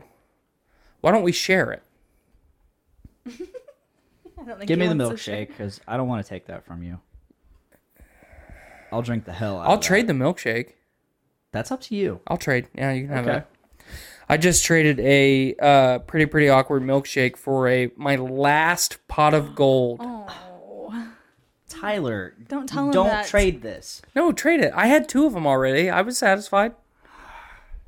I love this beer. I love that beer. At least let me have one drink of it. I don't have to have the first one. Just let me have a drink. Have the first one. It's yours. You're a god. But Thank you. yeah, I really dig this pot of gold from 450 North. Double dry hopped, double IPA with Citra, Idaho 7, Simcoe, and El Dorado hops. It's got that Idaho 7. It's got a fucking menagerie of hops that just punch you right in the taste buds, and it's fucking delicious. That actually might be in my top 2 favorite 450 beers. I love it. It's up there for me as well. Can I get that? Can I get that here in town? No.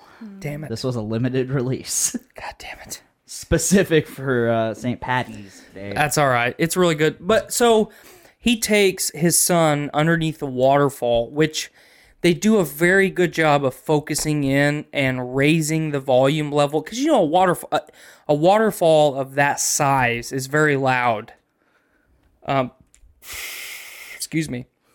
A waterfall is very loud.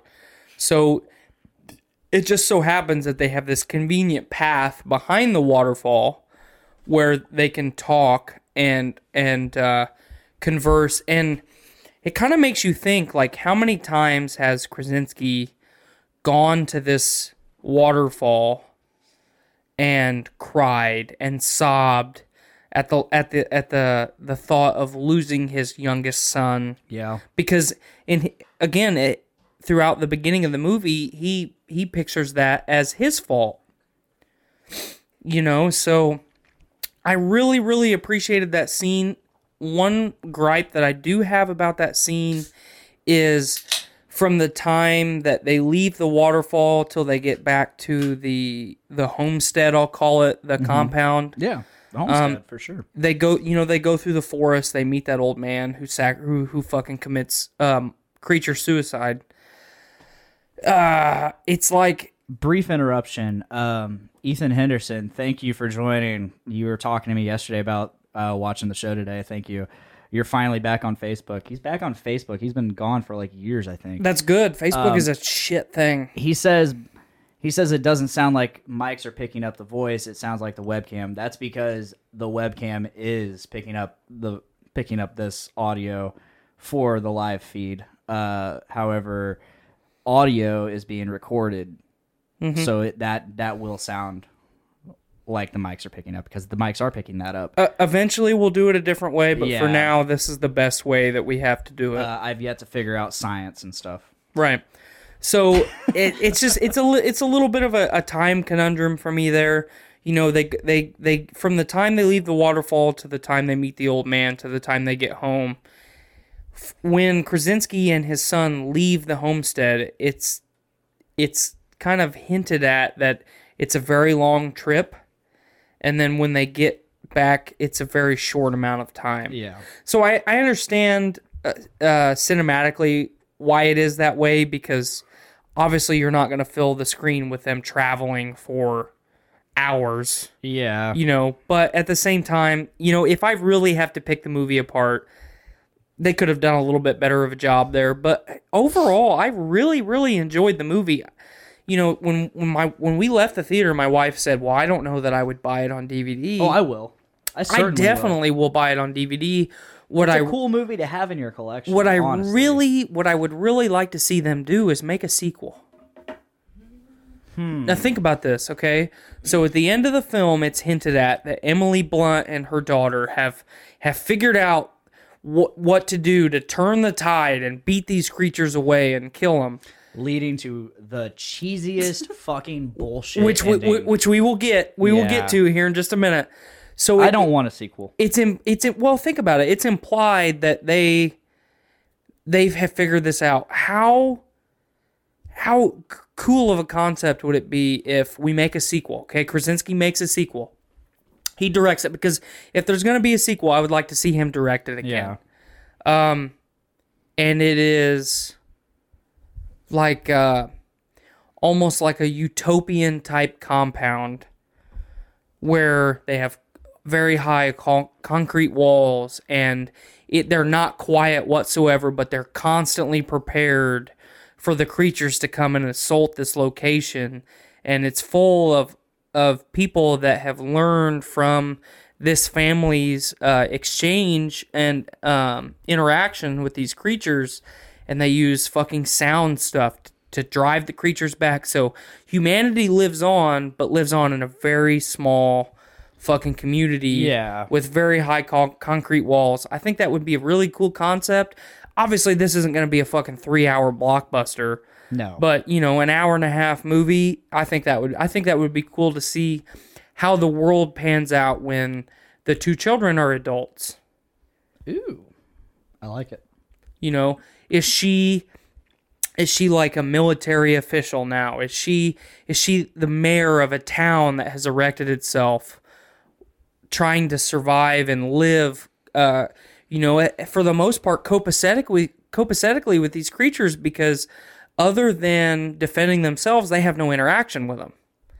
So who's to say that life in itself couldn't just be altered, and then you live hand in hand with these creatures for the rest of your existence? And if I fuck up and make sound, then I die. But other than that, I can live, pretty normal. I think it'd be very interesting if the daughter became like some sort of political figure, that's what I'm saying. Leader figure, given that she's deaf and nobody really knows sign language.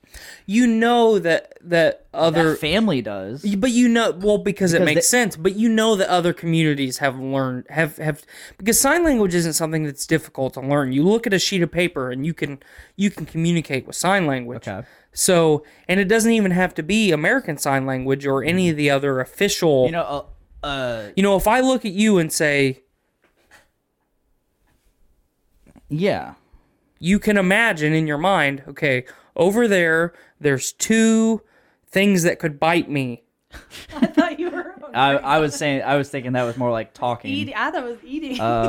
Well, okay, we all thought something different. But either way, over there's 2 of something. First, I thought you wanted the door shut. And based on my facial and body expressions, you can ascertain from that there's 2 of something over there that could do me harm. It doesn't have to be official sign language.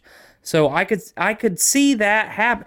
Now, don't get me wrong. I don't think they're going to make a sequel. I think this is going to be a one and done. And I'm completely okay with it. And I'm okay with it, too. I would like to see more things from this universe, though. Because overall... That would be cool, something else. Overall, as a sci-fi fan, okay, this is a sci-fi science fiction horror movie, is the way that I picture it. We have Star Wars, we have Star Trek, we have Blade Runner back in the fold now. I don't know if we'll do any more in that universe, but from everything that I have read and heard from people, that movie was fantastic. Mm-hmm. Don't believe Rotten Tomatoes. That movie is good, folks. We need some more good science fiction. We need more good science fiction movies. There are thousands upon thousands of science fiction novels and universes that major cinema could make badass movies on, and they just haven't. Yes, we've had the stumbles with, and I actually enjoyed John Carter, but I've heard, and I did not enjoy Ender's Game. That was very, very bad. See, I liked Ender's Game. However, did not like Ender's Game. Having not read it, I know the books are. I have read it, okay, and that did not do it justice.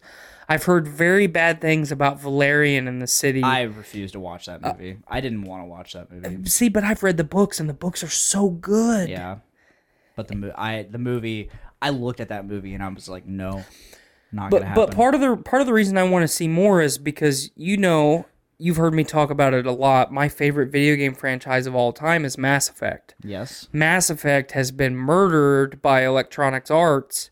Of course. Mass Effect as a whole was based on a lot of things, but the biggest thing it was based on was Revelation Space by Alistair Reynolds, not Scott Reynolds, excuse me, Alistair Reynolds.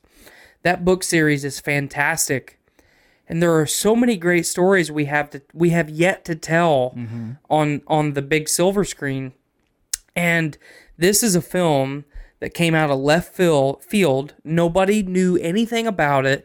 We didn't even see the creature until about halfway through the movie. Yeah. Why shouldn't we have more of this? Why can't we build more upon this? They don't have to go the cheesy B movie route that a lot of movies do. Yeah. Actually have the budget and do it right. Mm-hmm. We need more good science fiction. Besides, obviously, I forgot to mention Alien Covenant. They're still doing it.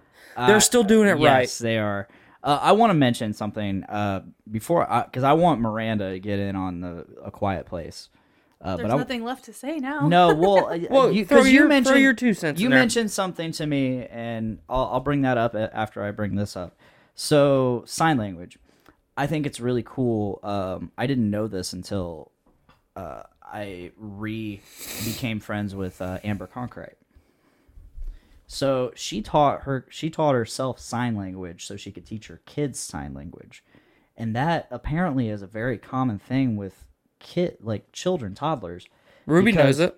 Yeah, that's awesome because it's a way for parents and children to communicate with each other because there's a time when communication is very hard between. The only bad parent thing and is child. there's studies now that say that teaching your child sign language before you teach them to speak actually hampers their ability to learn Really? speech. Okay. So I don't necessarily agree with it because my kid learned sign language before she learned to speak, and she chooses to speak instead of sign. Now she does sign occasionally, but I want to flesh it out and learn it all the way. I know I've a been very tempted. a very I learned small. it in like 3rd grade, I didn't. I do never that. learned it. but I never learned it, and I think it'd be really cool to learn, but I feel like I'm at a point in my life where I'm too stubborn to learn things. I wouldn't agree with that. I agree with that. I know myself. You like to read, right? Yeah, Read sign language. that'd be cool. It's easy. But yeah, I thought that was I never knew that was a thing until I became friends with Amber again. Amber was a friend that I had 10 years ago. Her and I didn't really there was a long period of time where she didn't. What? There was a long period of time where we weren't friends because she just fell off the face of the earth, and then she became. Did she fall into the abyss? Yeah, and she started working at Subaru, and then our friendship was rekindled.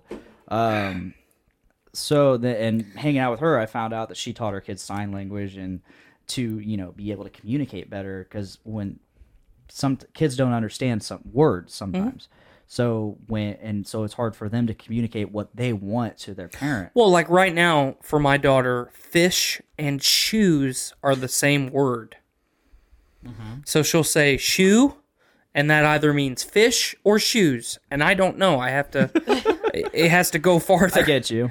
So I think that's really cool that we as human beings have figured out that communication gap and be able to fill that in with sign language. if only we could fucking create something that dogs could talk. I don't know if I want to know. Oh, okay. Dogs, yes, I would love to know what dogs think. Cats, they're assholes. What do you think Baxter would be saying? Oh, he probably thinks I'm a piece of shit. Well, we all think you're a piece of shit. But to be fair, Baxter's a piece of shit too. He's a fat piece of shit. Yes, he is a fat piece of shit. And He cuddles you, though. earlier when I fucking petted him, that motherfucker stunk. You need to give that fucker a bath. He asked me. Did you ask me? I did. Yes. He wants me to help him give him a bath. Give that motherfucker a bath gave a because cat he a bath when I was a stinks. kid. He stinks worse than fucking Joe. Oh God. That was bad, Blaine. So yeah, my cat's been fucking weird lately. He's and Andy caught him like red-handed today. He was about to shit outside of the litter box, and Andy picked him up and threw him in the litter box. He texted me like this right before I got home, so I just barely missed it. But yeah, he's been doing that a lot lately, and I don't understand. Like the litter, I understand when the litter box needs to be changed, but it doesn't need to be changed. So Take a belt, cinch it up really tight around his neck. I'm not gonna do this to my cat. Well, just listen. Every time he shits outside of the litter box. And then find a better way to discipline your cat. Okay, anyway, Holly Howard, who's that? That's You know- my cousin. That's your cousin? Okay. It was the only way I can understand him. She's referencing her son, Jay. Okay. That's awesome. That's awesome. Pod Daddy Nate says, I think a language barrier can be created from parents that baby talk their kids too long. What? So Nate, speak English. So if I talk to you like this, because you're so cute all the time. That actually is fact. Yes, that's stupid. You talk to your kid like they're a normal human being. Well, and it's not just to their kid, you know. We as people, a lot of times, baby talk our animals, Creeper van. our pets. You know, my wife does it to our dogs all the time, and I have to remind her to stop doing that because children are hypersensitive to everything going on around them. So when she sees my wife talking to the dogs that way, she knows that she thinks that that's how she should talk. So you have, you know, there is the there's always the argument psychologically, nature versus nurture. We've all learned about this in school, and we talk about this as adults. This is scientific fact. We are all products of our environment. We obviously have choice and some amount of control over what we end up as, but we are products of our environment. So if you and I spent 24 hours a day together every day, if we were in this room and we never left this room, and the only way that I spoke to you was like a baby, and I was the only person that you had ever seen your entire existence, and then we both got to leave this room, and Andy was in the living room, and Andy spoke to you like a normal human being, you would be fucking mind blown. Yeah, he'd always talk like this. Yeah. But I'm talking to you like this because I love you. You're so cute. So, I mean, but it is fact. I mean, it's science. You can't argue with it. So, but we went from quiet place to science very quickly. Yes. Miranda, you brought up something because you had an interest in this movie because you're a mother. Yes. So you've experienced labor. Yes. And I have too, and that was not fun. I gotta have more kids, but I don't want to see it anymore because that was fucking terrible. But Miranda, you've experienced labor and labor pain, so you I really felt the intensity of the scene. Yes, when she was. You understood. Yes. So yeah, that was my favorite scene is when she was in labor giving birth because it made me feel like, oh my god, she sees her water break. Yeah, I'm like, oh shit, it's gonna get Right after she fucking stepped on that, and then she steps on that nail. Yeah. Oh yeah, which have you ever stepped on a nail Yes. before? Yes, I have. Oh, good God! I would have been motherfuck. Yes. I mean, as a child, I had a wooden sandbox, and I've stepped on nails within said sandbox. That made you tough. Yeah. Thanks, Sly.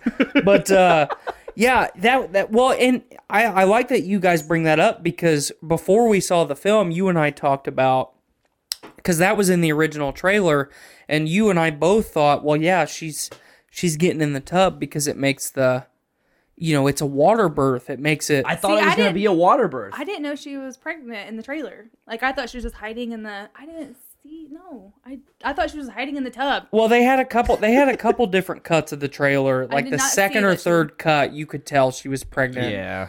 But the first couple, you could tell she was in the tub, but it didn't show that she was pregnant. No. So yeah. But you and I both thought that she was in the tub for a water birth, and let's go back to science again. That makes sense. Nope, that was an empty fucking tub, and she was just in there hiding. And somehow she popped a baby out. Yeah. Without the baby making any noise. Well, it was good with the fireworks. That really, yeah, true. where the fireworks drowned in and rockets. So there's a scene jump, and then next time you see her, she has the baby. How fucking awesome of a scene that was that though. When Krasinski goes into the bathroom and he is just mortified. He thinks his fucking wife is gone. Yeah. And she fucking slaps her hand on the fucking shower glass. That is that is very, very good cinematography. Very good writing and directing. Everything. John Krasinski did such a good job with this movie. Yes. Fucking A. No, I didn't know she was pregnant. Going into this movie, I did not know she was pregnant. And I leaned into him when this scene comes on when she first her belly. And when she's waddling around with her belly. This is not a good idea. Like, why would you bring a baby that's into the thing. That goes back to all the guilt that I was talking about. Mm-hmm. How do you don't have children, so you don't understand entirely, but Miranda would understand. So if you and I are parents and we lose a child, that's terrible. Yeah. Mm-hmm. But we're living in this world where anything that we could do could get us and everyone else around us killed at any given time. I would not have another child. How did they have sex? Quietly. Like this? He probably muffles her. Yeah. That thing you did last night? No. It sounds like a turtle. Ooh, yeah. It sounds like a turtle when it's having sex. But no, I would not bring another baby into this world. Yeah, I mean, we would do everything in our power to not have more children. Yes. Obviously, we would want to have more children because... Especially after losing another one, you want to fill that... That's the bad thing. Our brains are not built to handle the loss of a child. So you lose a child.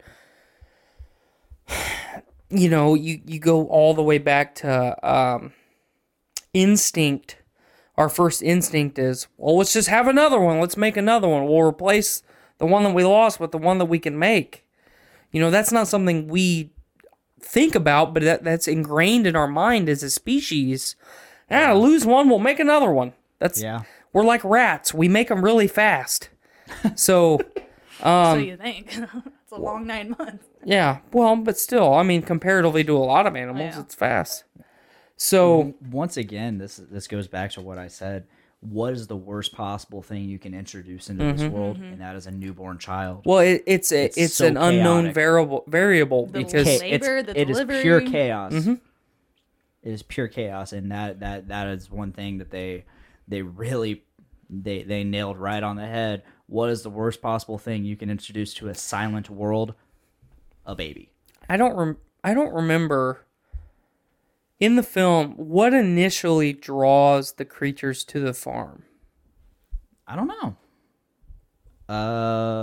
Well, first they dropped that when they're playing the game. They dropped that that lamp. That's right. It brought them closer. Right. So that's when the little raccoon gets squished because that's the raccoon or the noise that they heard. That's what it upstairs. was. And then from there on, it's because they're so close. So before they knock the lamp over while they're playing Monopoly, the creatures aren't close to their farmstead, but they knock that oil lantern over, and it makes a lot of sound. It draws them closer to the property, and then after that, they're so close. They're on the property. They're in the fields. And I think after that is when she stepped on the nail. That's when all hell changes the breaks lights loose. red, and he knows shit. They're here. Well, she's going down there because they're in the area. She knows. So And then she steps on that God. She goes down there to. She doesn't know when she breaks her water break. She doesn't. They're not in the area yet because her daughter's gone. You know, out and about. And Yeah, because she's know. doing laundry when her water breaks. Right. So, yeah, her water or her stepping on that nail and dropping that picture is what brings them back into the home. Yep. yeah. So out of 10, what would you give this? What would I give it on just a straight out of 10? Yeah. I would give it a solid 7.5. Okay. Miranda? An 8 or a 9. I really did like it. I wasn't disappointed with it. Even the cheesy ending, I liked it. Oh, we'll get to that after we rate it because I've been waiting to talk about it. Not like for a movie that has where there's not very many noises going on. I really did like it. It kept me intent, like on my oh my god. Holy cow. I really enjoyed the world they created. I really enjoyed this Skylar said movie. a 5. That's a bummer. make my fucking fish. That's a bummer that she gives it a 5. She doesn't dislike it that much. She's just doing it what for makes attention. her not like it? Do you know why she doesn't like it? She didn't like the part at the end. She didn't like that Krasinski died. I didn't like that either, but like he said, you knew it was coming. She did. The dad or the main male character always dies in movies like this. She didn't like that. See, my wife has this weird thing where she watched this movie and she's like, man, it would suck to live in a world like that. I don't like that. That's fair. So I wouldn't you're like right. either. You are 100% right. It would suck. We were driving home from the movie theater. And She wanted more backstory, she says. She definitely did want more creature backstory, which I agree with for the most part. But we were driving home from the theater.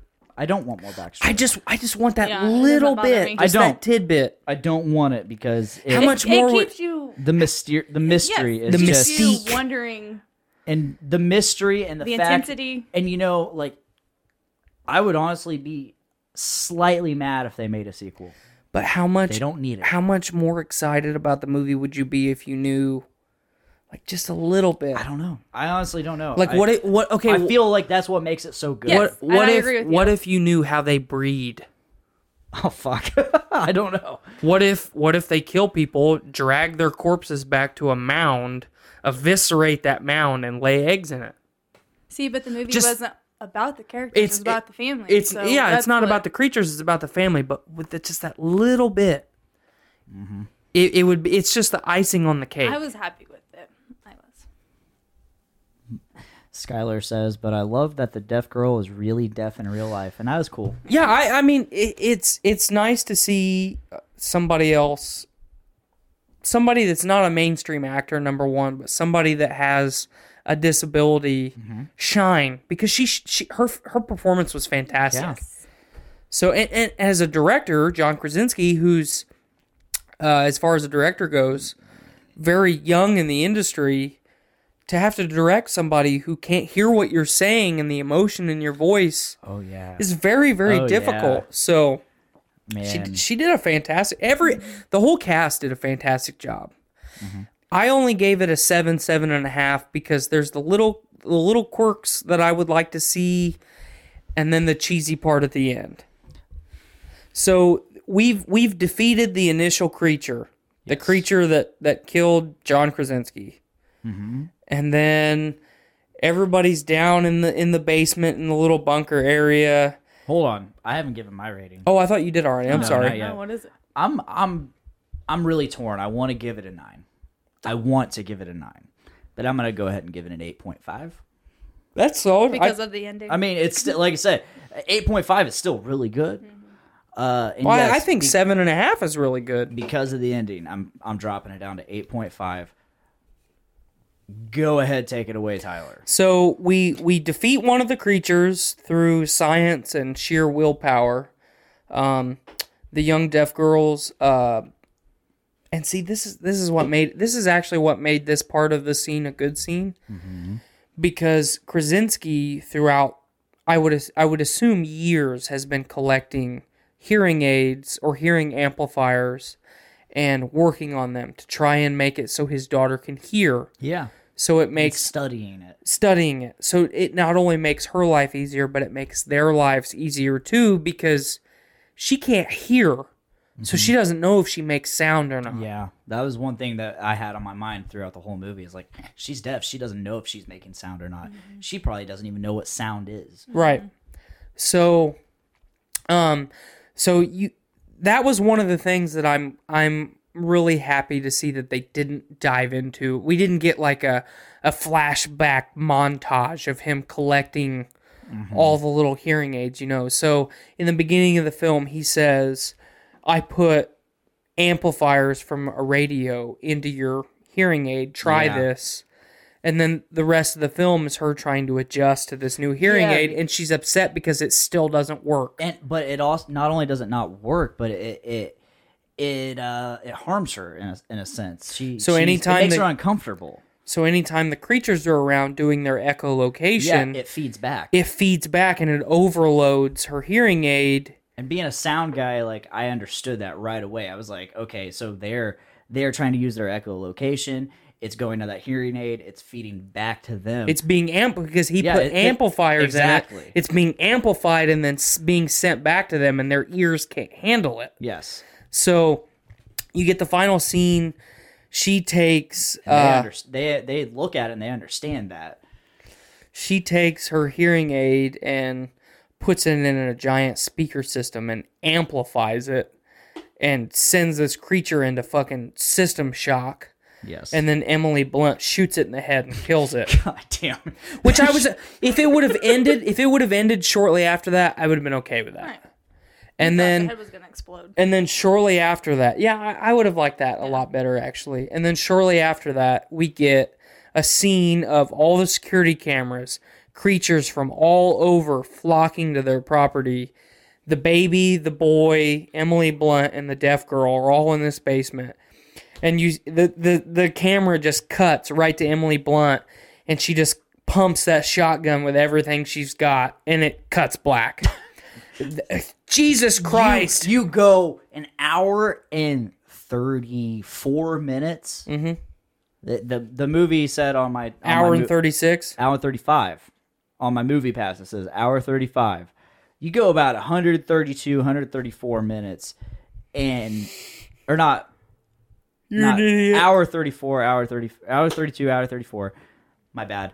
You go that long without a single bit of cheese. Not one. Not once. It's No very, action cheese, no drama cheese, yes, nothing. Very well put together movie. And then out of nowhere, you add that.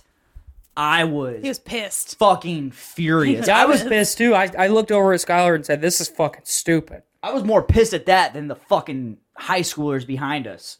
No, Do I you was pissed think- at the high schoolers Yeah, I was behind pissed. us. Do you think that was Krasinski doing one of these though? Like, I got you guys. Yeah, and that is I don't know, why because everybody laughed at it, so I think the fuck majority that. of people liked it. You guys are just weird. I hated See, it. in you my- hated it too, didn't you? I didn't hate it. It made me think, oh shit, this movie sucks now. In my It was thea- cheesy, in my yes, theater- but It was so cheesy. In my was cheesy, theater, yeah. no shit. No one made a sound the entire movie. we had people laugh. Nobody coughed. Nobody moved in their seat. The only person that made sound that was me, and that was me digging in a bucket of popcorn. We had children talking behind us. So, no one, when that scene fucking popped up, no one made a sound. So, I would assume that everyone else was just as pissed as I was. I was not happy about That that. was and fucking that's- ridiculous, And man. that is another reason I don't want there to be a sequel, because I know if there's a sequel, there's that element of cheese already presented. I don't want that to happen again. But Krasinski could see us. Not us specifically, but John Krasinski, if you're watching Podcastrophe, please do. If you are, we like you. subscribe to Journey into Comics. Yeah, Skylar says she didn't like the ending either. Justin Foster has to poop real bad.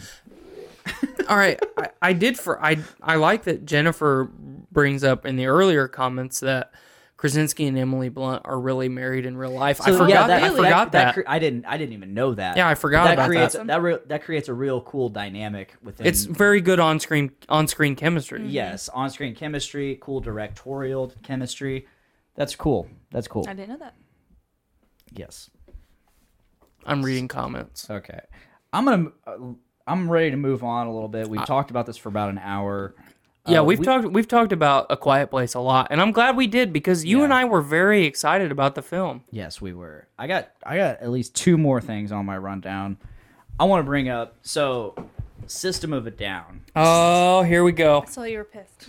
System of a Down posted an image. I am pissed. earlier this week, Pissed. and this is going to be a real brief topic. I'm pissed. They posted up an image, and it's very System of a Downy. They post this image. It's like a beach scene. There's a mushroom cloud in the background, some mines and stuff. It's not exactly like a dark image. It's a very happy image, but it also has that apocalyptic war zone stuff that you can associate with System of a Down. And everybody's like, what the fuck's this? What the fuck's this? What's going on here? So when we finally find out what the fuck is this? What is this? What's going on here? It's just a tour announcement of like 3 or 4 dates on the West Coast. So Who gives a fuck? Temple the Dog did this right before. Ooh, Temple of the Dog. Right I'm before- glad you know them. Well, yeah, fucking Audioslave, Soundgarden, and Pearl Jam are my 3 favorite fucking bands of all time. I did not know that. Besides Soundgarden, I think I knew that. But that I still think it's really awesome that you know Temple of the Dog. Yeah, fucking anyway, Temple of the Dog did that 2 years ago, right before fucking Chris Cornell passed away. They released a fucking 3-show tour only on the West Coast. Listen, all you fucks. We like music here in the Midwest. yeah, We spend money. I was waiting for you to do another yeah. yeah, Fucking do 3-show tours here, goddammit. yeah. We have Chicago, we got Columbus, In Indianapolis. and Indianapolis, and we have Cincinnati. Cincinnati. We have several big cities near us. We have stuff. We have stuff. Louisville, Kentucky's not far away. Yeah. Yee. Fucking heritage. So when I saw that image originally teased, I thought it was album artwork. I thought Oh man, I was so fucking disappointed. I was pumped as fuck. I was like, that looks like very potential album artwork. I don't think we ever get another album. We said that about Never Tool. say never. Tool's different though. Tool is not System of a Down. I love that Maynard said new Tool album is Chinese Democracy 2, which is hilarious because Chinese Democracy, for those who don't know, was the new Guns N' Roses And it was album terrible. that was like teased for like 20 years. But part of what's cool, tangent here, part of what's cool about Tool's new album is they're recording it all in analog. Yeah, and that's really cool. So they're fucking serious about this shit. They want this album to be good. And every couple of years we're gonna get a Tool album. As long as Maynard's making music, he wants to fucking make music. We'll at least get Tool tours. Right, something. But I'm not the giantest Tool fan. they're in my top 5. I like Tool. They're not nearly in my top 5. Oh, they're but in my I top like fucking Tool. 5. Audioslave, Soundgarden, Pearl Jam, fucking Temple of the Dog, Tool. There's 5. What's crazy to me is I love that you, once again, I love that you know Temple of the Dog. because How can you be a music fan and not fucking know what not Temple of the many- Dog is? Not many people do. It's fucking it's everything. Not many people know Temple of the Dog. Whoa, I about Temple of the tipped Dog over. is fucking Chris Cornell and Eddie Vedder Yes, and it's Soundgarden really and fucking Pearl cool. Jam It's and really cool. awesome fucking Seattle, California rock shit. So okay, I'm back to System of a Down. Yeah, part of the reason this pissed me off so much is I thought the same thing you did, that it was album art. And I've wanted a new System of a Down album for so long. And Coheed and Cambria did this to us a couple years ago, the same thing. And I also want new Coheed and Cambria so bad I can't hardly fucking stand it. Coheed and System are in my top 10. So I just said my top 5, I've got my top 10. If you're in my fucking top 10 favorite bands of all time, don't tease this shit. Nate Phillips said, "Y'all are high if you think so-ad." I pronounce it sewed. We'll just go with Sode. I'm gonna go with sewed. Nate Phillips says, "Sewed. If you think Sewed isn't working on an album against the current presidency, ellipsis."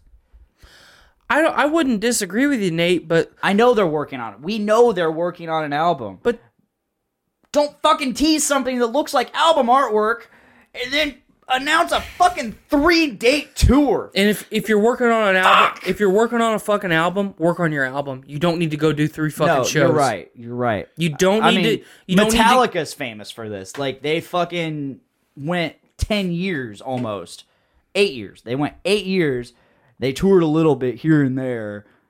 And they did several recording sessions in which all of the shit got lost. And then they finally released Hardwire, and it was actually really good. Yeah, I dug it. But no, System of a Down. They haven't had an album since 2006. Hypnotize. That was their last. Hypnotize and Mesmerize, the double album. Yep. That was the last thing we got from them. They went on hiatus. We finally eventually got some tours, or not even tours, just select dates. Yep. I think they did Chile. They either did Chile. I think they did Chile and Buenos Argentina. Aires. I think they actually did Chile, Argentina, and Brazil. Yeah. So, They did like a 3-show South America tour type thing, and then they did whatever the fuck else they did. Nate Phillips says, gotta escape the studio and get that fan energy, though. I agree. Okay. I mean, But we've had that fan energy since 2006, yeah, Nate. this is 12 years. I've been waiting for a fucking new System of a Down album for 12 goddamn years. Oh, shit. Nope, 2005, May, November. So even longer. Even longer. You're not helping the situation, Pot Daddy. You're not helping. So we've had... Okay, so... Yeah, Surge, he's not wrong, because I bought right. Yeah. Hypnotized when I was in 8th grade at Southwestern. I bought which both would of have been them. I bought both of them in 2012. I already had them. Actually, no, I had select songs from them, but... I bought fucking Hypnotize on release day. I wasn't a fan of them at that time. Oh yeah, I got into metal in around 2005, 2006. fucking I even System liked of a them when I was in high school. I got proud of you. into I'm fucking really proud System of of a Down and Coheed when I was in 8th grade, man. That was my fucking shit. That was my Disturbed year and Good Charlotte year still. But no, Serge Tankian, however you say his name, he's done Just say Surge, and then we don't Surge. have to say his last name. I think it's Tankian. I don't care. Just say Surge. He's done his 3 solo albums. I haven't listened to any of his solo Oh, stuff. dude, the first one's really fucking because good. I've been so fucking pissed off. Elect the Dead. Listen to it. All right. Excellent CD. I don't know too much about the other 2. I think I tried listening to at least one of them, and I wasn't as big a fan as I was of Elect the Dead. Mm-hmm. Darren Malakian, I think. You can just say Darren. Darren, they're all Argentinian. Darren did Scars on Broadway, and it was terrible. So we're not even gonna mention. Did you expect anything other than that though? I mean, I don't really want to dive into it, but if I'm gonna talk about that, Sad Statue is an awesome song. Nate Phillips says Sad Statue is one of the best songs of all time. I don't know about of all time, but I love that song. So together, Darren and Surge are awesome. Apart, Surge is awesome and Darren sucks. But that's what I'm saying. Like when they went on hiatus, did you expect anything different? I personally did not. No, you're right. Because I knew going into this hiatus that Surge is a dude that wants to keep doing music, and he's not gonna just not do music, and neither is Darren. But it's like 2 halves to a whole, but Surge is like 3/4 to a whole, and Darren's the other quarter. Yeah. You know, I love them both. Don't get me wrong. They harmonize really well. Yes. They harmonize excellently. But if I got to pick one, I'm picking Surge myself. So Yeah, I have to agree. Moving on. So real quick, I just want to say something. Make a fucking new album. Yes. All right, now proceed. You too, Coheed. So last night I Grabbed your prostate? did not actually. God damn it. I did not. Last I night, did not. Last night. So this week yes. I've been Oh shit. Tyler, it's your fault. I've been this week I'm eating cheap. The Sunday night, maybe it was Monday night. I think it was Monday night. Yeah, it was definitely Monday night. I ate peanut butter and strawberry jam. Is there any other way? Grape jelly? Yeah, fuck grape fuck jelly. off. Get that shit out You of here. basic bitch. Throw some fucking orange marmalade on that shit. You don't eat fucking grape jelly. We eat fucking jam in this house, number 1, and it ain't fucking grape. Yeah. So I want you to make a soundbite of that. You need to make a soundbite of that. I will try to remember. We eat fucking grape. We don't eat grape jam in this house. Now you need to do a poll on this. I'm an idiot. Okay. So last night, Tuesday, I decided to eat because I played Monster Hunter all night and I didn't have time to actually make a real dinner. Yeah, I feel you. I have stuff here to make, but it was like 9 o'clock and I'm like, yep, I'm gonna do this. I decided to make grilled cheese. I post to my Snapchat story and I sent to also a few other people, Select individuals. including Mr. Finnegan McNasty. That's back me. Here. I made grilled cheese, and I am. I'm not too proud to eat grilled cheese, and I was happy to see that you were eating grilled cheese because I'm your financial accountability partner. Yes. I'm the guy that tells you don't fucking do that because it's stupid and you're wasting your money on something stupid. So seeing you eat grilled cheese, I'm glad that you tell him that because Yeah. I'm trying to tell him that too. I tell him all kinds of shit. And that doesn't mean he listens. No. No, he But has, you're right. he So has I- been better. So I opened this image of grilled cheese, and I'm like, man, he's fucking eating grilled cheese. I made 3 grilled cheese sandwiches, and let me tell you, the last couple times I've made grilled cheese, I've gone all out. I've put the garlic salt on it. I've used Sargento Colby Jack. We see right. I wish you would have told me this last night because No. we got some problems. No. So last night,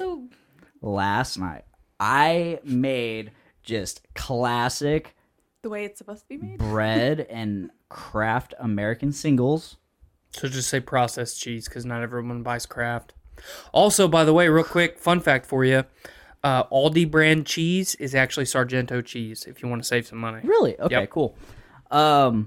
So last night I make classic grilled cheese. White bread, processed cheese bread? singles. I had no garlic salt added. Just straight up grilled cheese. I made 3 of them. I send a snap to my story and a select few people. Mostly the people I have Snapchat streaks with, and maybe a few others, Tyler included. Because I'm your life partner. And me, I got it too. You're part of the snap streak. You're part of the snap streak. Tyler is not, because we are men and we don't need to. Well, we snap had a each streak other. going for a while. Did we? When I was sending you when I was sending you Pop-Tart videos every day. Fair. So I made classic grilled cheese, and he. Did you snap something? Okay, so he. I snapped you an image of the darkness because I was laying in bed. Yes. I snapped you an image of the darkness that said, "That better be mayonnaise on that bread and not butter. Butter's for simpletons, you Yes. piece of shit." I have never in my life heard of using mayonnaise to spread across the bread that would eventually become the grilled cheese. Mm-hmm. So, I argued to you. I don't remember what I said, but I sent you an article. yeah, you sent me an article. I read it, and they in the end still agreed that butter tastes better than mayo. So However, there's a lot of unanswered variables in Yes. that statement. you, however, before I even read the article, part of your description before the article says they use ignore the conclusion because they use too much mayo. So the reason you can use mayonnaise instead of butter on when you're making grilled cheese is mayonnaise is literally oil, egg whites, sugar, and a little bit of salt. That's mayonnaise. That's what makes mayonnaise. Yeah. Okay. So there's so much oil and egg white in the mayonnaise when you spread it extremely thin over bread and grill it or toast it. It does the same thing that butter does, but it leaves no flavor behind. Yeah. So if you have bread that's not white, so say honey wheat or like a honey oat or really high quality bread, you get a lot of the bread flavor, but it's just toasted. You don't have any of the butter flavor. And I only buy salted butter. I buy butter the way it should be. Not margarine, not vegetable oil spread. It's fucking butter, okay? I buy Country Crocker. Okay, Country Crock Country Crock, yeah, sorry. is shit.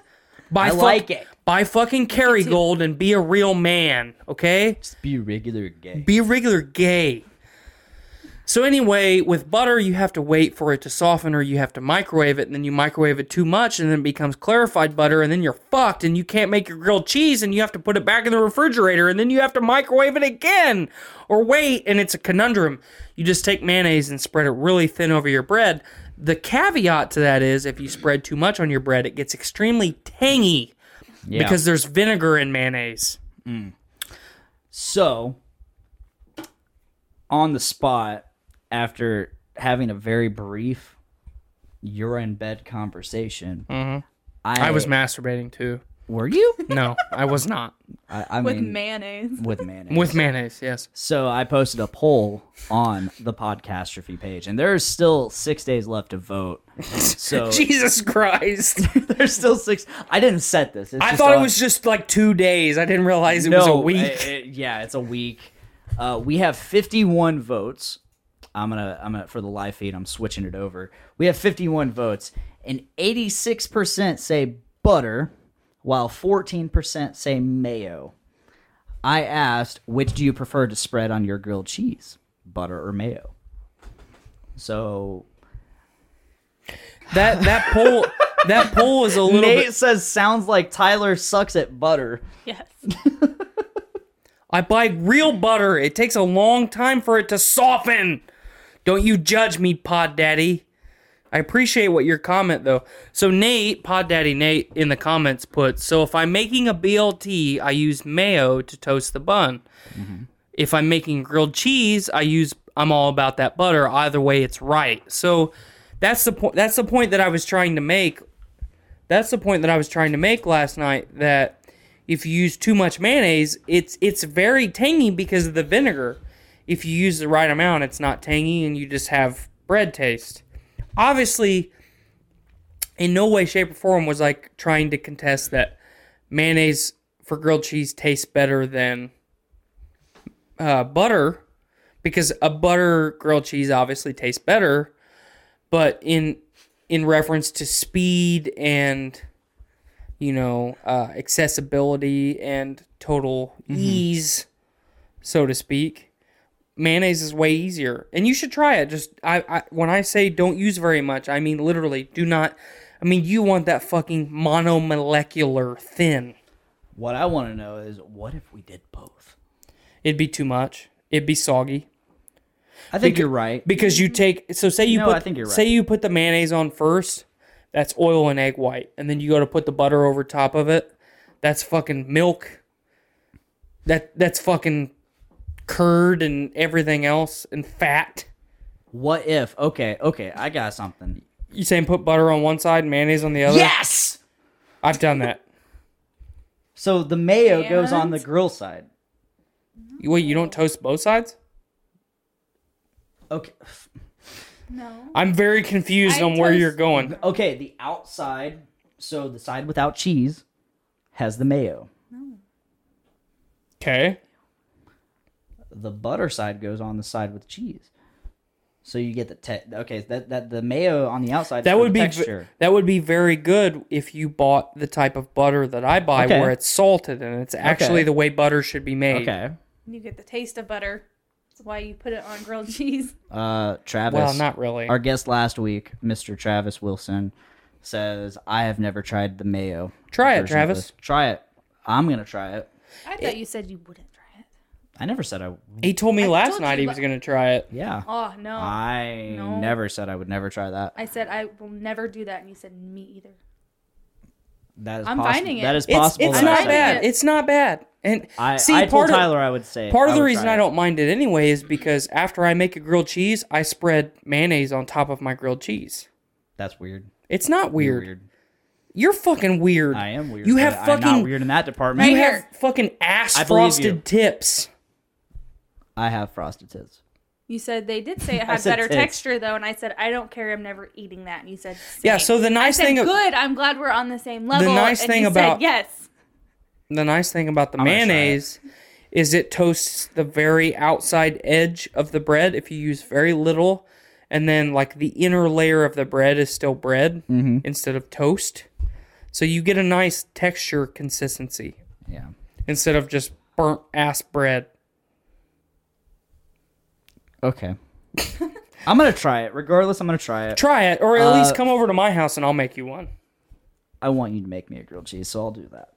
So, in closing, for those, comment to the Podcastrophe page on Facebook or Instagram or wherever. Please find a way to, if you're listening, please find a way to communicate to us whether Yes. you prefer mayo or butter on grilled cheese. The important part of this, though, is not which one you prefer. It's the fact that you're eating fucking grilled cheese. Because grilled cheese is fucking heritage! Yeah! Anyway, so we're running long today. So, do you have any closing thoughts? Go see A Quiet Place. Yeah, I definitely go see A Quiet Place. Definitely go see Pacific Rim 2. Yes, I'm that was gonna really good. I'm gonna bring that up again from last week. Do not fucking load up your internet and look at Rotten Tomatoes. Yeah, have and your own opinion. Have your own opinion. I say it almost every episode. Form your own opinion. Your wife sucks, by the way. What'd she say? She says I prefer no grilled cheese. Yeah, okay, this is my closing thought. Fuck everything I was just going to say. This is my wife, okay? Extremely picky eater. Not so much a picky eater after 10 years of being with her, right? Yeah, because I've been fucking wearing her down through a war of attrition to eat food that's not fucking shit. Okay? I have a very diverse palate. I don't eat shit. I hope not. She does not like cheese. What? Okay, listen. She likes Colby Jack cheese slices. She likes Colby Jack cheese sticks. She likes queso cheese. She likes queso cheese dip. She likes nacho cheese. She likes all kinds of cheese. But the moment, look at me. The moment you put cheese on a sandwich, it is therefore gross. What the fuck is wrong with you? Point Miranda. What the fuck is wrong with you? You're my wife and I love you, but there's something fucking wrong with you. Yes. How fucking weird is She that? just laughs in your face, Tyler. Elizabeth Wolf says, but cheese. Yeah. How fucking weird is that? She, like, there's a couple times that I've made her grilled, not grilled cheese, but, She like macaroni and cheese? no. Oh, I made her macaroni and no. cheese and she's like, this isn't bad. What the fuck? And then, okay, one night I made her a grilled cheese with bacon and I put Frisco sauce from Steak and Shake on it. Ooh. And she's like, oh, that's not bad. It's a grilled fucking cheese! God damn it! I've been dealing with this shit for 10 years. It's cheese. It tastes the same no matter what fucking application it's a part of. Miranda, I love you. I love you too. God damn it! I'm glad you like things. She's the one that likes things and you're the picky person. He is very honestly. picky. Yeah. I She won't- try to fix him things, or we'll say, "Hey, we want no." Right here, Miranda, you gotta keep that fucking hands. I'm I told him- not that picky. He is picky. I'm not as picky as that. I'm pointing at the camera, and the camera is Tyler's wife. My wife says, I was pregnant when you made me that. That That's doesn't fair. matter! I don't know. I think that's fair. No! Because pregnancy makes women like things. It was That is still true. fucking cheese! Although I had Anyway. no cravings. We're getting long. Miranda, do you have closing thoughts? Cheese! Not really. No. How are you enjoying that Slurpee over there? Delicious. Oh yeah, from 450. I really North. dig I I'm really dig it ready. too, and I don't like I'm raspberry. ready can't for the wait to double try the cherry. cherry. The double cherry Slurpee from 450. We're gonna North. have I to can't get some wait. of that somehow. I'm gonna told get him some. we gotta get the guy's money. I'm gonna We get gotta some. Well, I let me know. will make sure of it. Because I need some. It's gonna be good. But if that is all, as I always say, I've been Dick. Eat cheese! I've been Tyler. Miranda. Thank you for joining us, Miranda. And thank you, Tyler, for always being the best co-host ever and the Thank star you. of the show. And his life partner. I'm Dick. Cheese! Miranda. I already said this! Please make every day a big dick day. Bye, guys. Cheese!